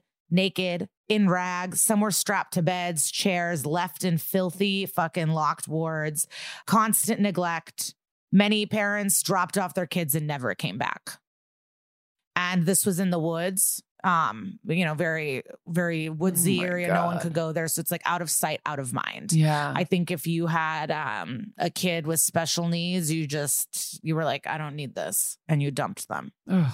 But they also promised a high level of care. So it's tough. But my brother, his son is severely mentally disabled. And he's been this case is what it is, but like they put him in a special place and then they found out that he was being tied to his chair and desk and put in a closet. Oh my God. And now he's in a full care facility and, they visit him once a week, but it's like, it's fucked up. He's not treated well. Right. So yeah. And I think it was like a source of shame. Like, I don't think people I don't know. People just dropped off their kids and were like, peace the fuck out. Yeah. So, these people, mentally disabled people, were left to huddle in rooms, moaning and meandering. They were naked because there was lack of clothing and supervision. Some sat in their urine, feces. A lot of shit was smeared on them, the walls, clothes, just shit everywhere. It smelled. Yeah. There was rampant sexual and physical abuse at the hands of fellow patients and employees. Very common. The staff would if you were to check in for mental status, they would choose idiot, moron, or imbecile. Like that's how official paperwork was. Like, what's the difference between an idiot and a moron? I don't know. I have no idea. But those are like the things that people, the nurses are like writing that. Yeah. By 1969, Willowbrook reached its peak at 6,200 patients. And it was that's just too many patients. Yeah. In any facility. Yeah. That's too many. Yeah. 6,200? That's a stadium. Yeah. A small stadium. A theater. I'd be happy to get that many people out to one of our shows, 6,200. Like Allstate. Have you been to Allstate Arena? It's maybe that's bigger. You're right. It's a small theater. A big theater. I can only speak in venues. It's a lot of people. It was the largest mental institution in the U.S. with the most deplorable living conditions. Ugh. Robert F. Kennedy once visited there, and he said it borders on a snake pit. And he made all these statements and stuff, and that was the first time Willowbrook got some national attention. So 1972, people were like, wait, what is this? Because Kennedy went to visit. And it was on Staten Island. Mm-hmm. And then in 1975, you're going to be shocked, Geraldo Rivera snuck in to Building 6 with a cameraman, and they got evidence on how horrible it was. And that's the footage that kind of went wild. Do you think that's like what blew him up? I don't know. I blew up this place, but I didn't realize Geraldo has been working so long. And was he always as unhinged as he is now? Was he always I think he always has been. I don't know what. I think we accepted it more back in the daytime. Days. Yeah, like Sally Jesse versus Oprah versus Geraldo. It was like anything goes. But I think he's always been a nut. So he snuck in there. People saw it. They were horrified. So in his videos, people saw middle-aged patients slept on seats. Others crouched and rocked back and forth. Kids without clothes, like I said. There were kids? This was a kid's place. So people would just drop off their kids. Oh, no, wait. I sorry. Obviously, there were kids, but you said middle-aged. Yeah, people grew up there. Oh, my God. So you could stay into adulthood. You just stay there till you died. And I was reading certain stuff. I didn't really put that much information here about it, but there was a woman talking about her mom. There were people, there was a guy, he just had cerebral palsy, but no one knew. So they threw him in there and he lived 20 years there or something, but he was intellectually on par and understood and can talk about it. He just had cerebral palsy. Yeah. And so a lot of people were misdiagnosed. So this woman's mom, she knew what was happening, and it fucked her up even more because she was treated. So she was there for 16 years. And she lived there, from 3 to 19. And I'm literally just thinking of American Horror Story Asylum in my head. The visuals. This might even be worse. I'd rather some ghosts or something, But yeah, so there were people that were just misdiagnosed, or we wouldn't be treating anyone like that today. But yeah, so this woman's mom, she didn't have any dental care, so she had all these fillings because no one ever took care of her. That she asked for a toothbrush, and she would get. People would beat these people, and so. Not that if you didn't understand what was happening, it was okay, but there were people in there that were a full mind, like being just like sitting in feces and being treated terribly. So yeah, that's why it's like people got old. Like people just lived there because they were abandoned by families or dropped off. Oh my God. 60% of the population was not toilet trained. 64% were incapable of feeding themselves. So you have over 6,000 people, and 64% of those people can't feed themselves. And you probably have a staff of like 200 or something insane like that. Like, yeah. Wow. And like I said, some were, misdiagnosed. And the guy with cerebral palsy, he said that he was beaten with sticks, belt buckles, got his head kicked into the wall by staff. So 2 months after the special, the Geraldo special aired, the residents of Staten Island filed a class action lawsuit against Willowbrook. Once the conditions were exposed, it led to a landmark case in federal court in 1975. And the settlement stated that New York agreed to move the Willowbrook residents into small group homes. And the woman who was in charge after the lawsuit to move all the patients everywhere was living in a hell because she would try to like disperse this population. And when she would go into a town, people threw eggs at her. One time her nose was broken. Like people did not want the kids with special needs in their town. So this woman was just like trying to find homes for these kids and was getting like beat up and pelted with stuff to get out of my town. Humanity is tough. Well, I mean, in a way, that's the reason why these parents just dropped them off, because of the way society treats people that are different. Like they were like, if we could just drop our kid off, like we don't want him to die or anything, but if we could just drop him off where he's out of sight, then we can live our lives and no one will be normal like everyone else, It's terrible. Yeah. And, obviously it's different, but it reminds me of all the like, what is it? The white nice parents that nice white parents that are on the Upper West Side that refuse to let their schools integrate. Are we in the 50s? Like, I don't understand. Okay, so that's all of the background, but you're like, where are the experiments? How does this connect to Loophole? So basically in 1955, before Geraldo, this NYU guy, Dr. Saul Krugman, whatever. When it's a bad guy, who cares how you say their name?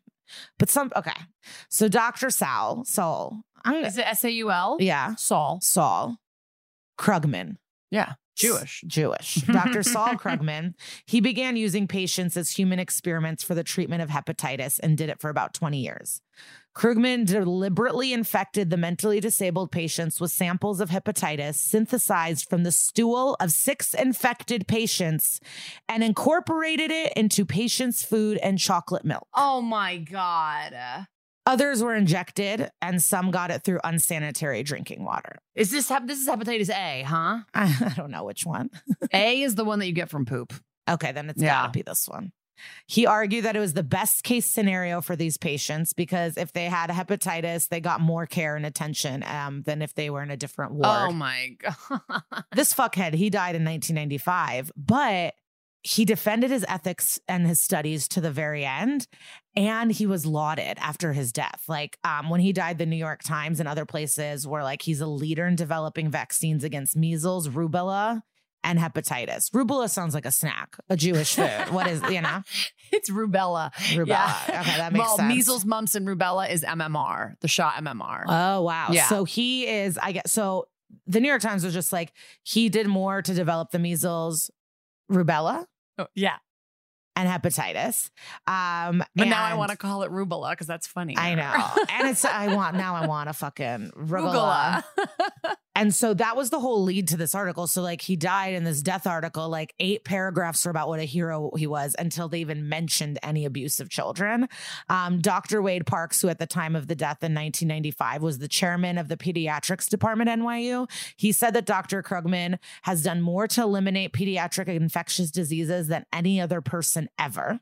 So it's tough. But way down in the article, they said his career came under a shadow in the late 1960s after accusations of human guinea pigs. But I guess in 1971, his chief big critic was this New York State Senate member from Queens, Seymour B. Thaler, and he conceded that the work had been properly done. He said, so then we decided that all the chocolate milk stuff didn't happen? I don't know. He just said that his earlier criticism were from overzealous employees at Willowbrook, and they were the ones that coerced parents into letting their children take part in the project. And so, Even yeah. if parents gave consent, that shouldn't be happening. That's so horrible. It is, and I don't know why he's been like applauded, but I guess it's like the ends justify the means or something. Like, I don't know what philosophy you guys adhere to, but I mean, I guess the only thing they could say is that like maybe like if you get hepatitis A, I think hepatitis A is one that's curable, and it's kind of like food poisoning. Like you can get hepatitis A, like it's basically like a type of, it can be like a food poisoning. Like I remember I went to a restaurant in New York one time, and then we got like an email that was like, we have a pastry chef with hep A that tested positive for hep A, but it's like, it goes to what you don't die. Hep B and C are, B is, I know, sexually transmitted, I think. And you can get those. Those are more like they last for a long time, and maybe they never go away. I have no idea. Don't listen to anything. Yeah, Kara we're not just said. doctors. Anyways, this place finally closed in 1987, the year of my birth. Took long enough.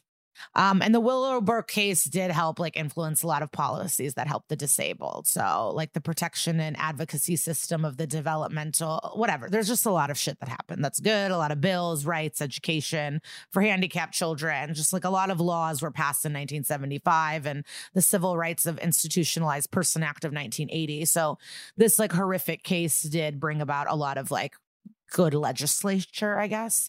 And now the building's part of the College of Staten Island, and it's like, demolish it. There's ghosts. Yeah. What are you doing? Yeah. What the fuck? So kids are going to college now in the old shit rooms? Yeah. Oh my God.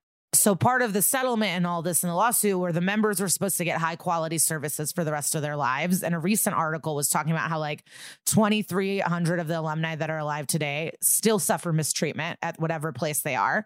In 2019, there were 97 reported allegations of physical abuse by group home workers against Willowbrook alumni, which is according to internal state data obtained by the New York Times. 34 allegations of psychological abuse and hundreds more for neglect and other mistreatment. And so, yeah, it's like way better than what they did go through. But like I said, with, you know, my nephew and stuff, like people just get treated badly if people think they can get away with it. No, I mean, there's elder abuse. There's all kinds of, in homes of all kinds, right? There's just bad behavior and treatment. Yeah. So It's like fucked. one retired teacher whose late son, Anthony, was at Willowbrook said, now it's just smaller Willowbrooks instead of one giant nightmare. Yeah. Oh, that's so fucking bleak, baby. Yeah, these are bleak, and the country's fucked up and no one wants to acknowledge it, banning people from learning about it. I mean, it's like all too much. Yeah.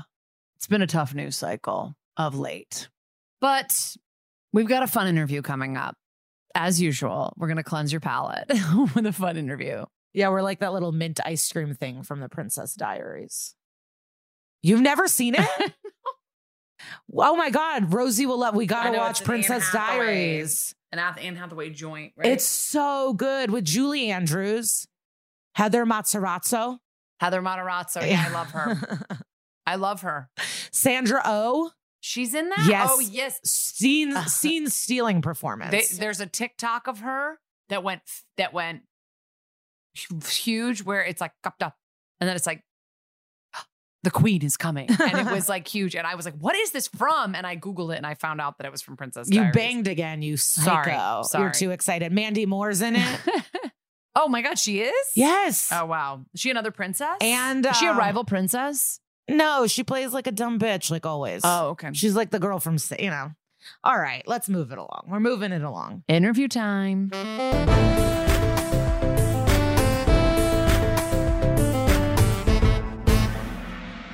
Okay, we're really excited about today's guest. He has been on Lisa's favorite show. Maybe you've heard of it. It's called Manifest. And he's also been on Madam Secretary, Bull, The Blacklist, Nurse Jackie. He's working all the time. You can also see him as a series regular on the Emmy-winning drama The Man in the High Castle.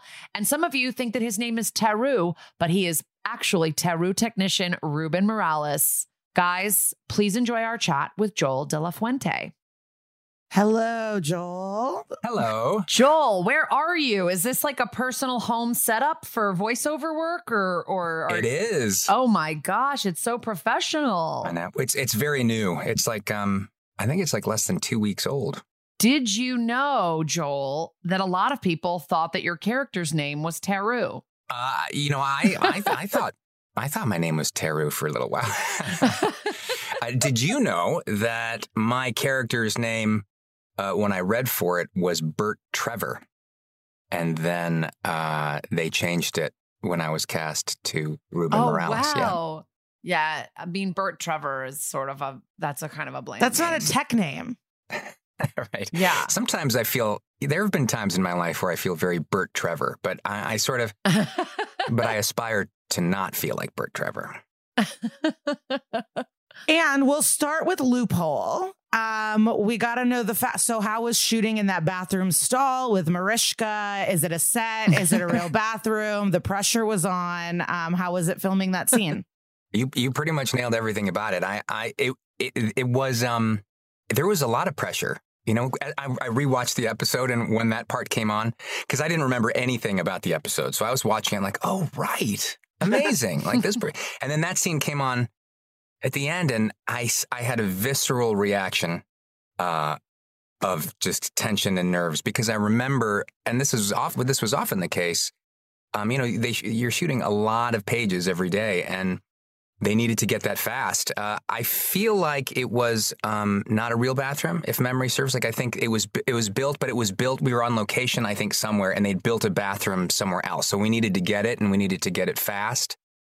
And having Mariska really close in this tight room, I think I was nervous. And so when I watched it, I was like, God, I'm so nervous. Like, I'm legitimately nervous. I was watching myself, and it's just one of those situations, because you're suddenly out of your normal way of doing things, and it's like if all of a sudden we were standing in this booth together, like suddenly it's just you're very close, and But I think the nerves probably played into it in a good way, because your character is kind of like a rule follower, and like Benson's like, come on, just break the rules with me this one time, and so your character is nervous, and so it probably is good that you were a little bit nervous. Yeah. And, strangely, like when I watched that, I suddenly was like, oh, this sort of ties in a weird way. There's a later episode where, Ruben goes way off the rails and he beats up this pedophile. Right. So and it's Mariska who he says to her, are you going to turn me in? And she doesn't say yes or no. But I thought back to this episode, and I was like, oh, she owes me one. So true. It's like she looked out for me in that later episode, and I sort of look out for her in this one. That's beautiful. Yeah.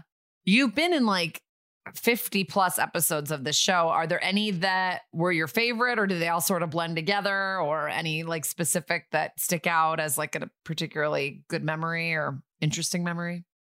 It's funny how it can be both things at once. Like it can be a total wash. Like when I started watching Loophole, for example, I was like, it's so weird that I don't have any memory of this. Like it's, because you spend 10 years like working on something, and when you lose the specifics of certain things, it's always a little bit of a surprise. But also I have a lot of really specific memories, a lot of really positive memories and episodes. Like there's an episode called 911 it was just me and Mariska pretty much. And that was just fun because, so much of the time there are so many people working together to try to make something work. There's so many locations, so much amazing crew, so many cast members coming in and out. And when you could focus in very simply, you could you could sneak like a few days to just sort of focus very intently and simply on location, and everything else just focus on what it is that you're trying to achieve story-wise. That was fun because we got to relax into it a little bit. We got to spend a lot of good time together. So that was good. That's a lot of people's favorite episode. Neil Baer told us he loves it, and Mariska won her Emmy. And do you think it's the stripping down and the focus, or what do you think makes people love that episode so much? I think it's one of those episodes where you've earned a pause. So like if you take a lot of pauses, then people are like, oh, this is indulgent. You're taking too much time. But if you pick it wisely, and the show is sort of like runs at this sort of relentless speed, and it's a speed that everyone knows in their bones. Like the way that it's a procedural. It's like the quintessential procedural. So it works in a certain way, and it sort of inexorably keeps going forward and forward and forward. And then at some point you earn a little pause. And having a little pause, the show is Mariska, Mariska and Chris for so long. But, to get a chance to sort of settle on Mariska for a while like that, and to get her, because so much of it is action and plot, and then to allow you to sort of settle in on her for a long time is really effective. And I thought it was really well deserved, for her to get that. You're right. And they don't do that often. Like this past season 22, they did an episode like that where it was just her and a woman in sort of a standoff during COVID. And that was like very reminiscent of what you're talking about, like just a pause episode. And I'd say those two are the only ones that come to mind. But it's interesting. Yeah. So you have to be judicious about it. And then when you do it, you have to have a really good reason to do it, because, it's a formula. The formula that Dick Wolf found works so well. That was the other thing that happened when I watched it the other day. I was like, this is a really good show. I was like, this show works really well. Like it's when you, especially, by the time Loophole happened, the show has been running forever, but it had been running long enough where it knows what it is. And there's a lot of ways to do it wrong.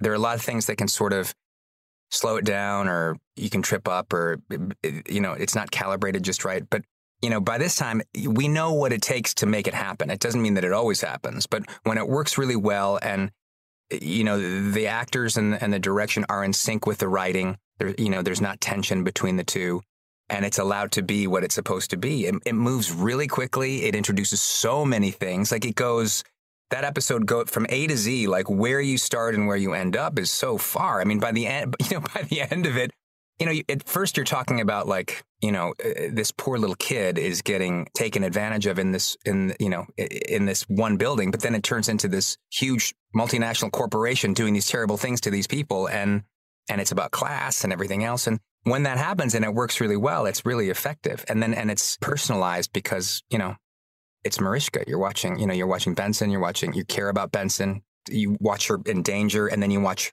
her colleagues / friends trying to help her or not being able to help her, as the case may be. It's really good. As a viewer, I love when the characters are personally invested in a case. And you mentioned Webb earlier with your nephew. As an actor, were you jazzed when you opened the script and saw that you were gonna? Super jazzed. I have to shout out Paul Grelong, who is the writer on that episode, who I met, and we went to the same college, like much different times. But he came over, introduced himself to me, and said, "Hey, I have an idea about your character." And I thought, "Oh, really?" And then it was really nice to meet him. He went away, but then came back, and that episode crops up, and it was, it's that sort of a situation where someone comes along and has an idea and can. And I'm just really, just grateful for it. He was like looking along the universe of the show and just thought, what can I do that hasn't been done before? Yeah. Where can we explore that hasn't been? So I really appreciated that for sure, because I'm so grateful for the 10 years that I spent on that show. But as an actor, like you want a lot of different kinds of opportunities. And Morales is the kind of part that is, I could write a book on, that kind of a part. It's such a deceptively difficult thing, because in so many ways, it's contrary to everything you've learned as an actor. For like in one of the examples is you don't want people to pay too much attention to you. Like you want to be paid attention to just enough to convey the information in a way that nobody notices. So things happen like they think your name is Teru instead of Ruben because they're in the flow of it, and they never think of it. Whereas as an actor, you're sort of thinking, your primary job is to serve story, which is what you're doing here. But you also want to play roles. You want to play interesting characters. You want to play roles that people remember or are interested in. And, it's nothing against Morales, who I love, and the show that I love. But Morales on the show was not a character that you were going to go home with and follow. Like his job was to convey a lot of complex information that pushed the plot quickly. And then he would leave. And then if you needed him again, he'd be there again to explain something else or to give them something else to do. But that is one of the reasons we love SVU and like BD Wong's character is that you do learn. I know some of the technology is not real or whatnot, but because of characters like you, I feel we get to learn real life stuff that comes together in the episode. You know, what was really funny is one time I was having lunch in the city, and I can't remember where we were. Like, I think we were in a cafeteria somewhere. Like, it was the cafeteria of, I can't remember where, but there were all kinds of, it was New York, people everywhere sitting at this table. And, you just get that feeling all of a sudden there's a lot of people looking over, and like there's people looking at the table. And I looked over and there was a whole table of people. And I looked over and made eye contact and they were like, Morales. And I thought, yes. And they turned around and they were all real Taru. Whoa. And so that was one of those, like, it was like 4 or 5 people. And I was like, that is like a perfect, like, of all the people I could run into, like they saw what I did in a much different way than most people did. Well, they were like, representation matters. Totally. We're being represented. Totally. It was nice. Yeah. They sort of laughed too. They were like, gosh, the stuff that you can do. We can't really do that. That doesn't really exist. And we laughed about it or whatever. But it was really nice because I thought, it was just sort of like meeting the peeps, Yeah, that's so funny. Yeah, you're definitely like cleaning up images all the time in a way that I think is impossible, but we need you for TV. So many episodes and any guest stars that you were specifically excited to get to meet or work with, or all the time. Are you that show? I mean, all the time. Every week, it's sort of like like Carol Burnett. Yeah. Jim True Frost. Like, I'm such a huge fan of The Wire, and when Jim was on the show, it was such a pleasure to meet and talk to him. And then, of course, the great Robin Williams, and getting to do a scene with Robin Williams, and he sort of, he gets me on the witness stand and takes me apart, but just, it was fun to, you get to do a scene with Robin Williams, but then also you get to spend the day with them, because these are very long days. So you get to spend, 15 hours, around Robin Williams. And that was very special. Is he like funny on set or very focused like his character or is there a balance? He was non-stop. Okay. Non-stop. Like, it's almost like he was almost like, he was like an electrical cord, and then electricity would run through it and he would just jolt, and whatever was coming through him, it would just come out. He would explode for energy, then sort of come down, and then he would just follow it to the end all the time. So he might start saying something to you as a joke, and then it would lead him all the way down, and then he'd be talking to the crew and going all the way to the back. And it must have been completely exhausting, but that's just sort of the way he seemed to be functioning. Yeah, I think I've heard that before from people that have met him, that he's really on a lot, that he was really on a lot, But also kind. That's the thing. He was also attentive, professional, and kind. So these are the good ones, or like things that stick out in a positive way. For our podcast, we researched the true crimes the episodes are based on. Were there any scripts that came your way or episodes where you're like, oh my God, like that really kind of, you remember being bummed about the subject matter? Well, it is bad things happening to women and children. So yeah, all the time. Yeah. Yeah, so there is that, just generally speaking. I just always appreciated the fact that they were always trying to take things from the headlines and the fun translation of it into SVU land. So very often not a direct copy, but how are they going to artistically fit that in this week? So it was never really so much like oh God, I can't believe it. It was more like a wow, like I'm curious to see how they deal with this. And I think that's the huge challenge of the show. Even when my last season happened, like they'd been on the air for so long already. It's just and now 10 plus years later, it's sort of like, how do you continue to be relevant, continue to find stories? Because by now you're telling the same story the third or the fourth time. It's very similar to another story. So how do you do that? And that's the great challenge that the folks that are working on the show now, are dealing with, I would imagine. And so when you were on that, like you were talking about your recurring plus status. So like when you started on the show, did you have any idea that you were going to be on for like 10 years? I mean, probably you couldn't have known, right? No. Was it supposed to just be like a couple of episodes and then it just kept going and going and going? Yeah. Oh yeah. It was just, it was awesome because the person that cast me on my first episode, I had worked with on a show called 100 Center Street. It was a wonderful British director named Steve Schill. And he said to me, hey, listen, you're going to get an audition for Law & Order SVU. it's not a very good part. He's in it for like just a little bit. But I'm directing it, and they say that he might come back once or twice. So I thought, we were talking about theater and everything else. I was like, this might help pay for your theater habit. Just a couple extra episodes. And I was like, that's great, thanks. And yeah, it's true. Bert Trevor had a couple of lines in this episode. It was really, but I think as a result, Steve got to cast whoever he wanted because it wasn't that big a deal. It was just him coming in and out. They were thinking about other things. So he cast me, and then it turned into 2 or 3 episodes. I think if you, when you watch the show, like they were constantly in the process of trying to add more, Taru guys, more CSU guys, more. And I think it's a hard job. It's a hard job. Like it's a hard job that has a lot of unexpected twists and turns that make it hard to come into. So, I think that, we were joking at the beginning of it that it's really hard you're saying things that real people don't say.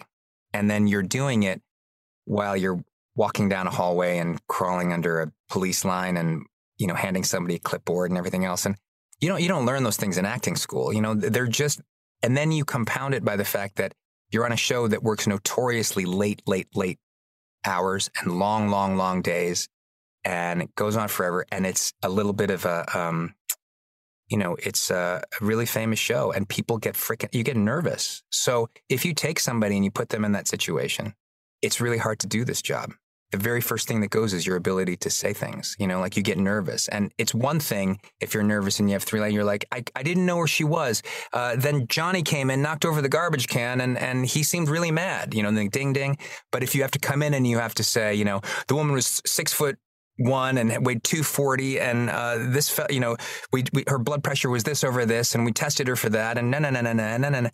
That's really hard. You rehearse it, you think you know it, and then you get to set, and you don't know anybody, so you're nervous. And then the people come in and they start putting things on you. Here, take this pen, and you're going to be wearing this coat on top of this coat, and oh, by the way, we're outside and it's raining. You start freaking out. You start getting really nervous, and then you're sitting there like, okay, I can do this. And then your scene is with Chris Maloney. And then Chris Maloney comes in, you're like, oh my God, that's Chris Maloney, and it makes it really hard. So I think, if you get nervous and then you can't do it, and then, you mess up a couple of times, and then people start paying attention, and then it gets worse and you can't do it. So then they start going with people who are used to doing it. So I think basically what happened was, it's not the kind of skill set that you learn in acting school. It's not the kind of skill set you learn in a book. It's very particular to a show like this. I mean, now there's a million shows like this, but it's a very hard thing to do. Like, to prepare for it, you just say, I would talk about it with Mike. You do your lines while you empty the dishwasher. Do your lines while walking up and down the stairs. Do your lines while twirling in a circle, because you know that you're going to be put in a situation where it's all going to get thrown up in the air. So that's part of your preparation. And I think that, on paper, it's a really easy thing. You think it's a really easy thing. Like, let's get 5 guys to do this, or let's get someone today and we'll put them in tomorrow. But it's much harder than that. It's deceptively hard. Yeah, I can imagine. I like this tip. I'm learning lines while doing errands. I hope everyone listening, that's a good one. Well, physical action is really important because, memory is such a weird thing. Actors on stage know, like, so much of the time you forget your lines, but if you're blocking, it's attached in your mind to your movement. With a show like this, though, where you don't have rehearsal and you don't know what your physical action is, it could say that you're in the lab, and then you get there and it's not the lab that you envisioned. You're actually in this part of the lab. Or the director on the day has said, instead, we're going to start you from the elevator. It's going to be the walk and talk, which is the hardest thing to do for a tech thing, because you're saying all this crazy stuff, and then they're going to give you this long route, and you have to say this line at the point where this person crosses in front of you, and then you have to finish right when you hit the thing over here. So hard, and there's so many people working, and the camera is so heavy for the person that's holding the Steadicam, and you're just thinking, don't mess up. Yeah, it's like choreography, really. It's so complicated. Wow. Well, with all those nerves and all the challenges, did you have any buddy on set that was like a friend, or were there any? And is there anybody you kept in touch with after all those years on the show, or Mike Doyle? Anyone besides Mike Doyle? I think I loved it. It's hard to. There aren't many people who were unlikable. Like, it's just such a great. I mean, Loophole was amazing because everybody is in it. You know, even though Chris leaves like right away and then he comes back at the end, it's like because for so many episodes, not everybody is on, right? But like, you know, Dan is in it. You know, Diana's in it. Tamara's in it. Me and Mike are both in it. It's like, you know, like, and then Munch and Finn are both in it. Like because sometimes like they're coming and they're going, but this was an episode where everyone's passing through and you see BD wasn't in it, but. And some fun guest stars, a cute kid. We always like when there's a cute kid. Yeah. And the mother I thought was really good. That's a tough spot. She did a great job. Yeah, she was great. Well, one of your, you were in Man in the High Castle. Did you work with Sebastian Roche? He's been on SVU and we've interviewed him before. Did you guys bond over that at all, or had a lot of work today? We were just exchanging texts this morning. Wow. Oh, really? Okay. Yeah, we're.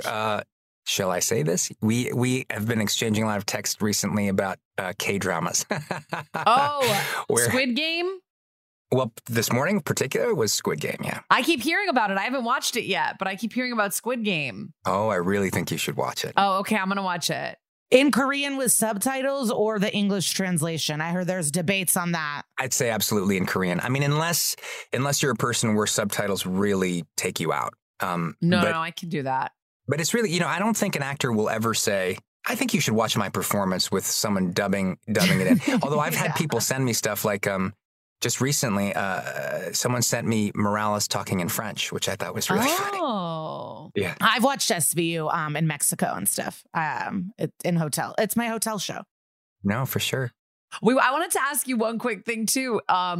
We have been told by our Filipino friend that Lou Diamond Phillips is the king of the Philippines. And he was in not only the episode Fault that you were in of SVU, but I believe you worked on Prodigal Son with him as well. So do you guys know each other? For Prodigal Son, we had a little bit of a meeting of the minds there. I would say he is absolutely, if not the king, one of the many, just, I've admired him so much from the time, when I was a kid and La Bamba was on. I was like, thank God for, who is that guy? I feel seen. And he's just like a great example of someone who does so many things well. Like he's directed, he writes, obviously he's a wonderful actor. And he's, again, a very kind, generous person, and, I think if you have a little bit of success in this business and you're able to sort of be around for a long time, it's hard not to become very aware of how hard it is and the gratitude that you feel about it. And I think that as a result, like you often meet a lot of, people that have been around a little while, like they're amazing people, like just really interesting people. And I would say Lou is one of those people. And then personally, I just want to say, I'm from Skokie. We read that you're from Evanston. So I was excited. Wow, yeah. We're neighbors. Wait, did you go to the movie theater in Morton Grove that was like $1.75 and it was the old Morton Grove Theater? Like what is that, like on Golf or something like that? I forget. Not anymore. It was on Dempster, but it was like the movie came out 6 months ago or something, but you got to see it for $1.75. Wait, is it the one? Did it have like a really big awning in front? Like was it the Morton Grove Theater? Is that what it was called? I don't know. It was by Dominant. It was by, Amazing Savings. It's now a shoe carnival. Because I think if it's the theater that I'm thinking of, that's where I saw Star Wars for the first time in 1977. Wow. Whoa, that would be nice. Lisa, Morton Grove Theater is on Dempster Street. Yeah, I bet it's the one. Wow. That's exciting. Connections. I've just talked about that theater before on this show, so it's like, oh my God, if you went there. Here's a random memory you've just stirred up. You know what else I saw in that movie theater? I've not thought about this. I mean, I don't even know if you've even heard of this movie, and I was so excited to see it. I saw the movie Who's Killing the Great Chefs of Europe? It might have even be like the second one. That was the name of the movie. It was like one of these 70s ensemble comedies. I think I want to say like George Segal was in it, and like all these amazing 70s actors probably getting paid a lot of money and like just misbehaving terribly and getting to do a movie together. Like it's just them. It's like a whodunit. And I was so excited. I was so excited to see that movie. Oh my I was going to gosh. Google it, but the name was so wild I forgot what you Wait, even just said. Lisa, it is Yeah. directed by Ted Kotcheff, that movie. No. Ah, Yeah, and it stars George Siegel, but There Ted you go. Kotcheff. Oh my Oh God. my gosh. And George Siegel's been on an episode of SVU as well. RIP. Everything's a full circle moment here. I'm feeling too spiritual. Okay, we gotta. I'm getting too cheesy and sentimental, but very excited. Yeah, Joel, I don't know, do you have any like other little tidbits or like funny little behind the scenes things that ever happened that you want to share before you go? I mean, our audience loves that kind of stuff, but if you don't feel on the spot because I know it's 10 plus years ago. no, there's so many great stories. I think the takeaway is they're all really nice people. You know, like when I think about my interactions with all the folks there, I always have like a fun story about everybody. The one person I think that is universally beloved, like by any demographic you could think of, would be Ice. Like you would be, like you'd be shooting on location. Like I'd be standing with Ice, like waiting to go to set or something. We'd be standing outside, say like on 23rd Street. And every single person that walked by, I'm talking like 80-year-old grandmas. What's up, Ice? What's up? 14-year-old boys. Ice, what's up? What's up, guys? Cops. Ice tea. Yeah, hey, what's going on? You know, whatever. Everybody. Like, and I think just because he's the same with everybody, like super, he's just somebody that comes across as, he's just really genuine seeming. Like he doesn't change whoever he's talking to. It's just, so you just sort of feel really comfortable.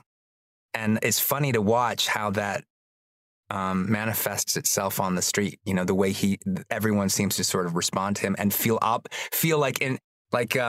moved to reach out and to be like, "What's up, Ice?" Like everybody. Like it was really funny. Yeah, he's the people's cop. People's cop, which is sort of ironic, but there you go. Oh my God, he's so nice. And he sounded the best of any guest we've ever had. I mean, he's in like a full studio setup with his recording booth. But we also wanted to mention that Joel is in this show called Devils, which is on the CW, and season 2 is coming out this winter. And that stars Patrick Dempsey, McDreamy. Sorry, I don't watch that show. And was filmed in Rome, which is a city I used to live in and I'm obsessed with. So check out Devils. He was so nice. I love the idea of recurring plus. That's totally, or like that's like what he was calling himself. Like, yeah, he had so much insight as from a unique perspective we don't get to hear about. Like you don't think about how hard those roles are or why they would keep someone. I just I enjoyed hearing the ins and outs of his job, and he was very giving with info. Yeah, for sure. And we're neighbors. I mean, we grew up basically in the same neighborhood. I know. I'm going to go to the mall today and buy some eyeshadows. And, you know, he could have been there too.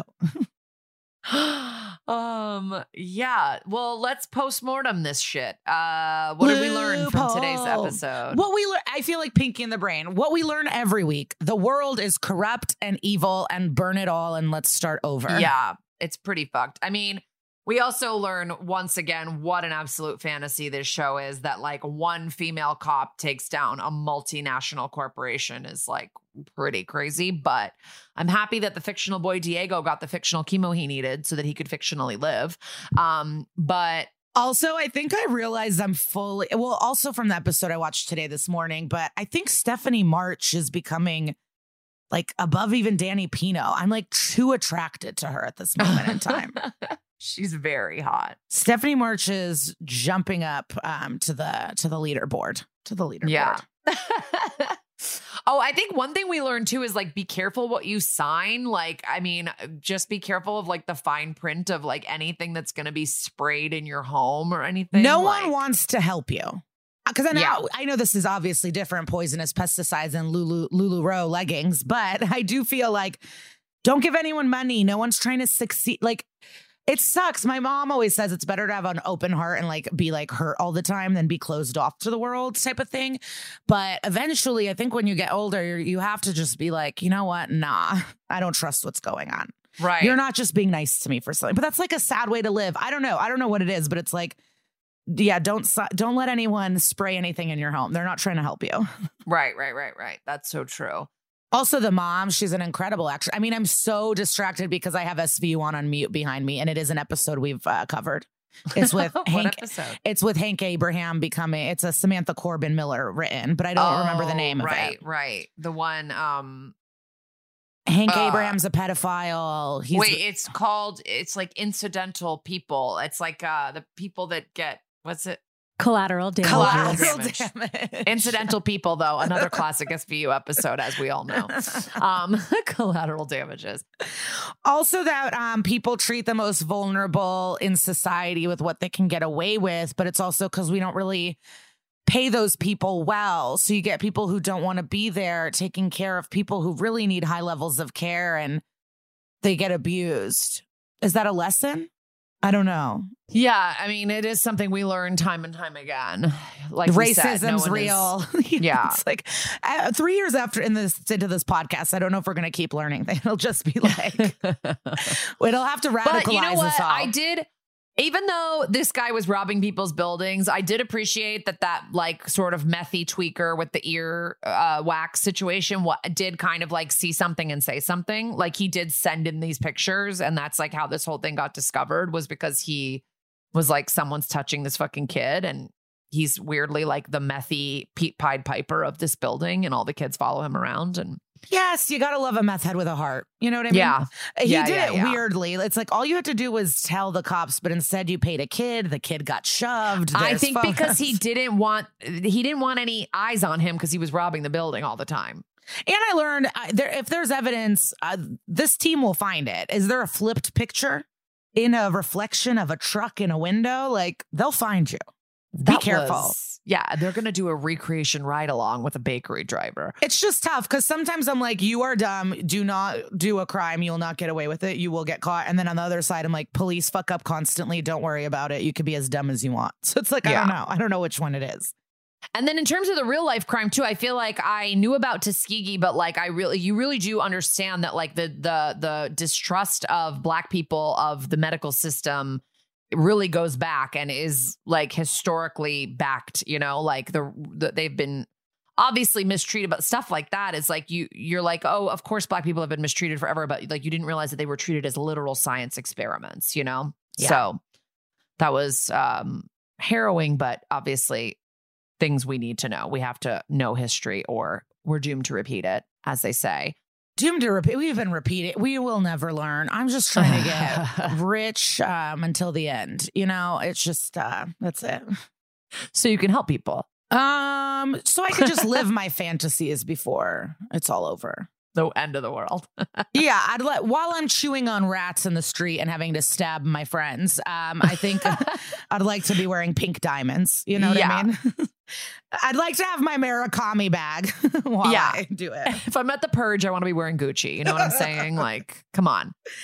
But let's actually, get into our What Would Sister Peg Do segment of this week, where we talk about actually helping people. What Would Sister Peg Do is our weekly segment where we kind of give you a resource, a book, an article, something that can kind of open up the topic that we talked about today for you and give you more information. Because as we know, we are only an hour to 2 hour podcast, depending on how talky we are. This week, we've chosen to highlight the ARC, which is the ARC.org. And the ARC promotes and protects the human rights of people with intellectual and developmental disabilities and actively supports their full inclusion and participation in their communities. And they fight for the civil rights of people with disabilities when it comes to education, housing, long-term services, employment, Medicaid, and a variety of other avenues. And you can get involved by donating and finding a chapter near you or attending an event. Just check out their website and all the resources are there for you. Thank you for that, Kara. And also you could just try to do one nice thing a day for someone. Yeah. Have a couple bucks in your pocket. Just be ready. Hold a door. It does make the world feel better. One sweet thing.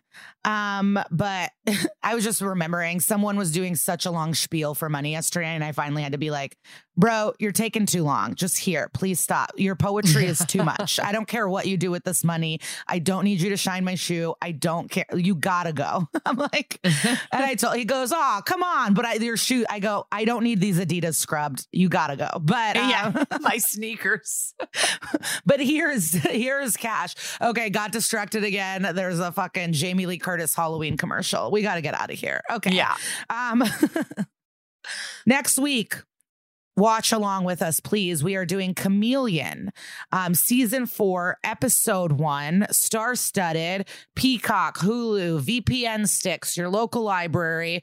Enjoy the episode. It is a good one. And welcome back next week. We're really thrilled that you guys like this podcast. Yes. Keep messaging us, email us, and we'll see you guys next week.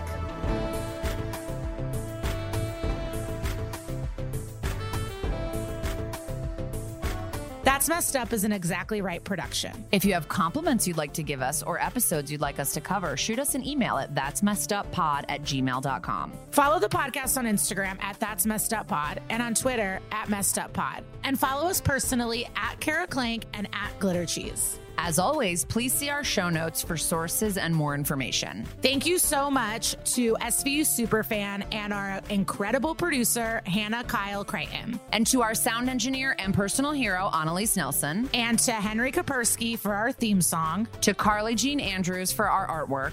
Thanks to our executive producers, Georgia Hardstark, Karen Kilgariff, Danielle Kramer, and everybody at Exactly Right Media. Listen, subscribe, leave us a review on Apple Podcasts, Stitcher, or wherever you get your podcasts. If you're an advertiser interested in advertising on our show, go to midroll.com/ads. Dun dun.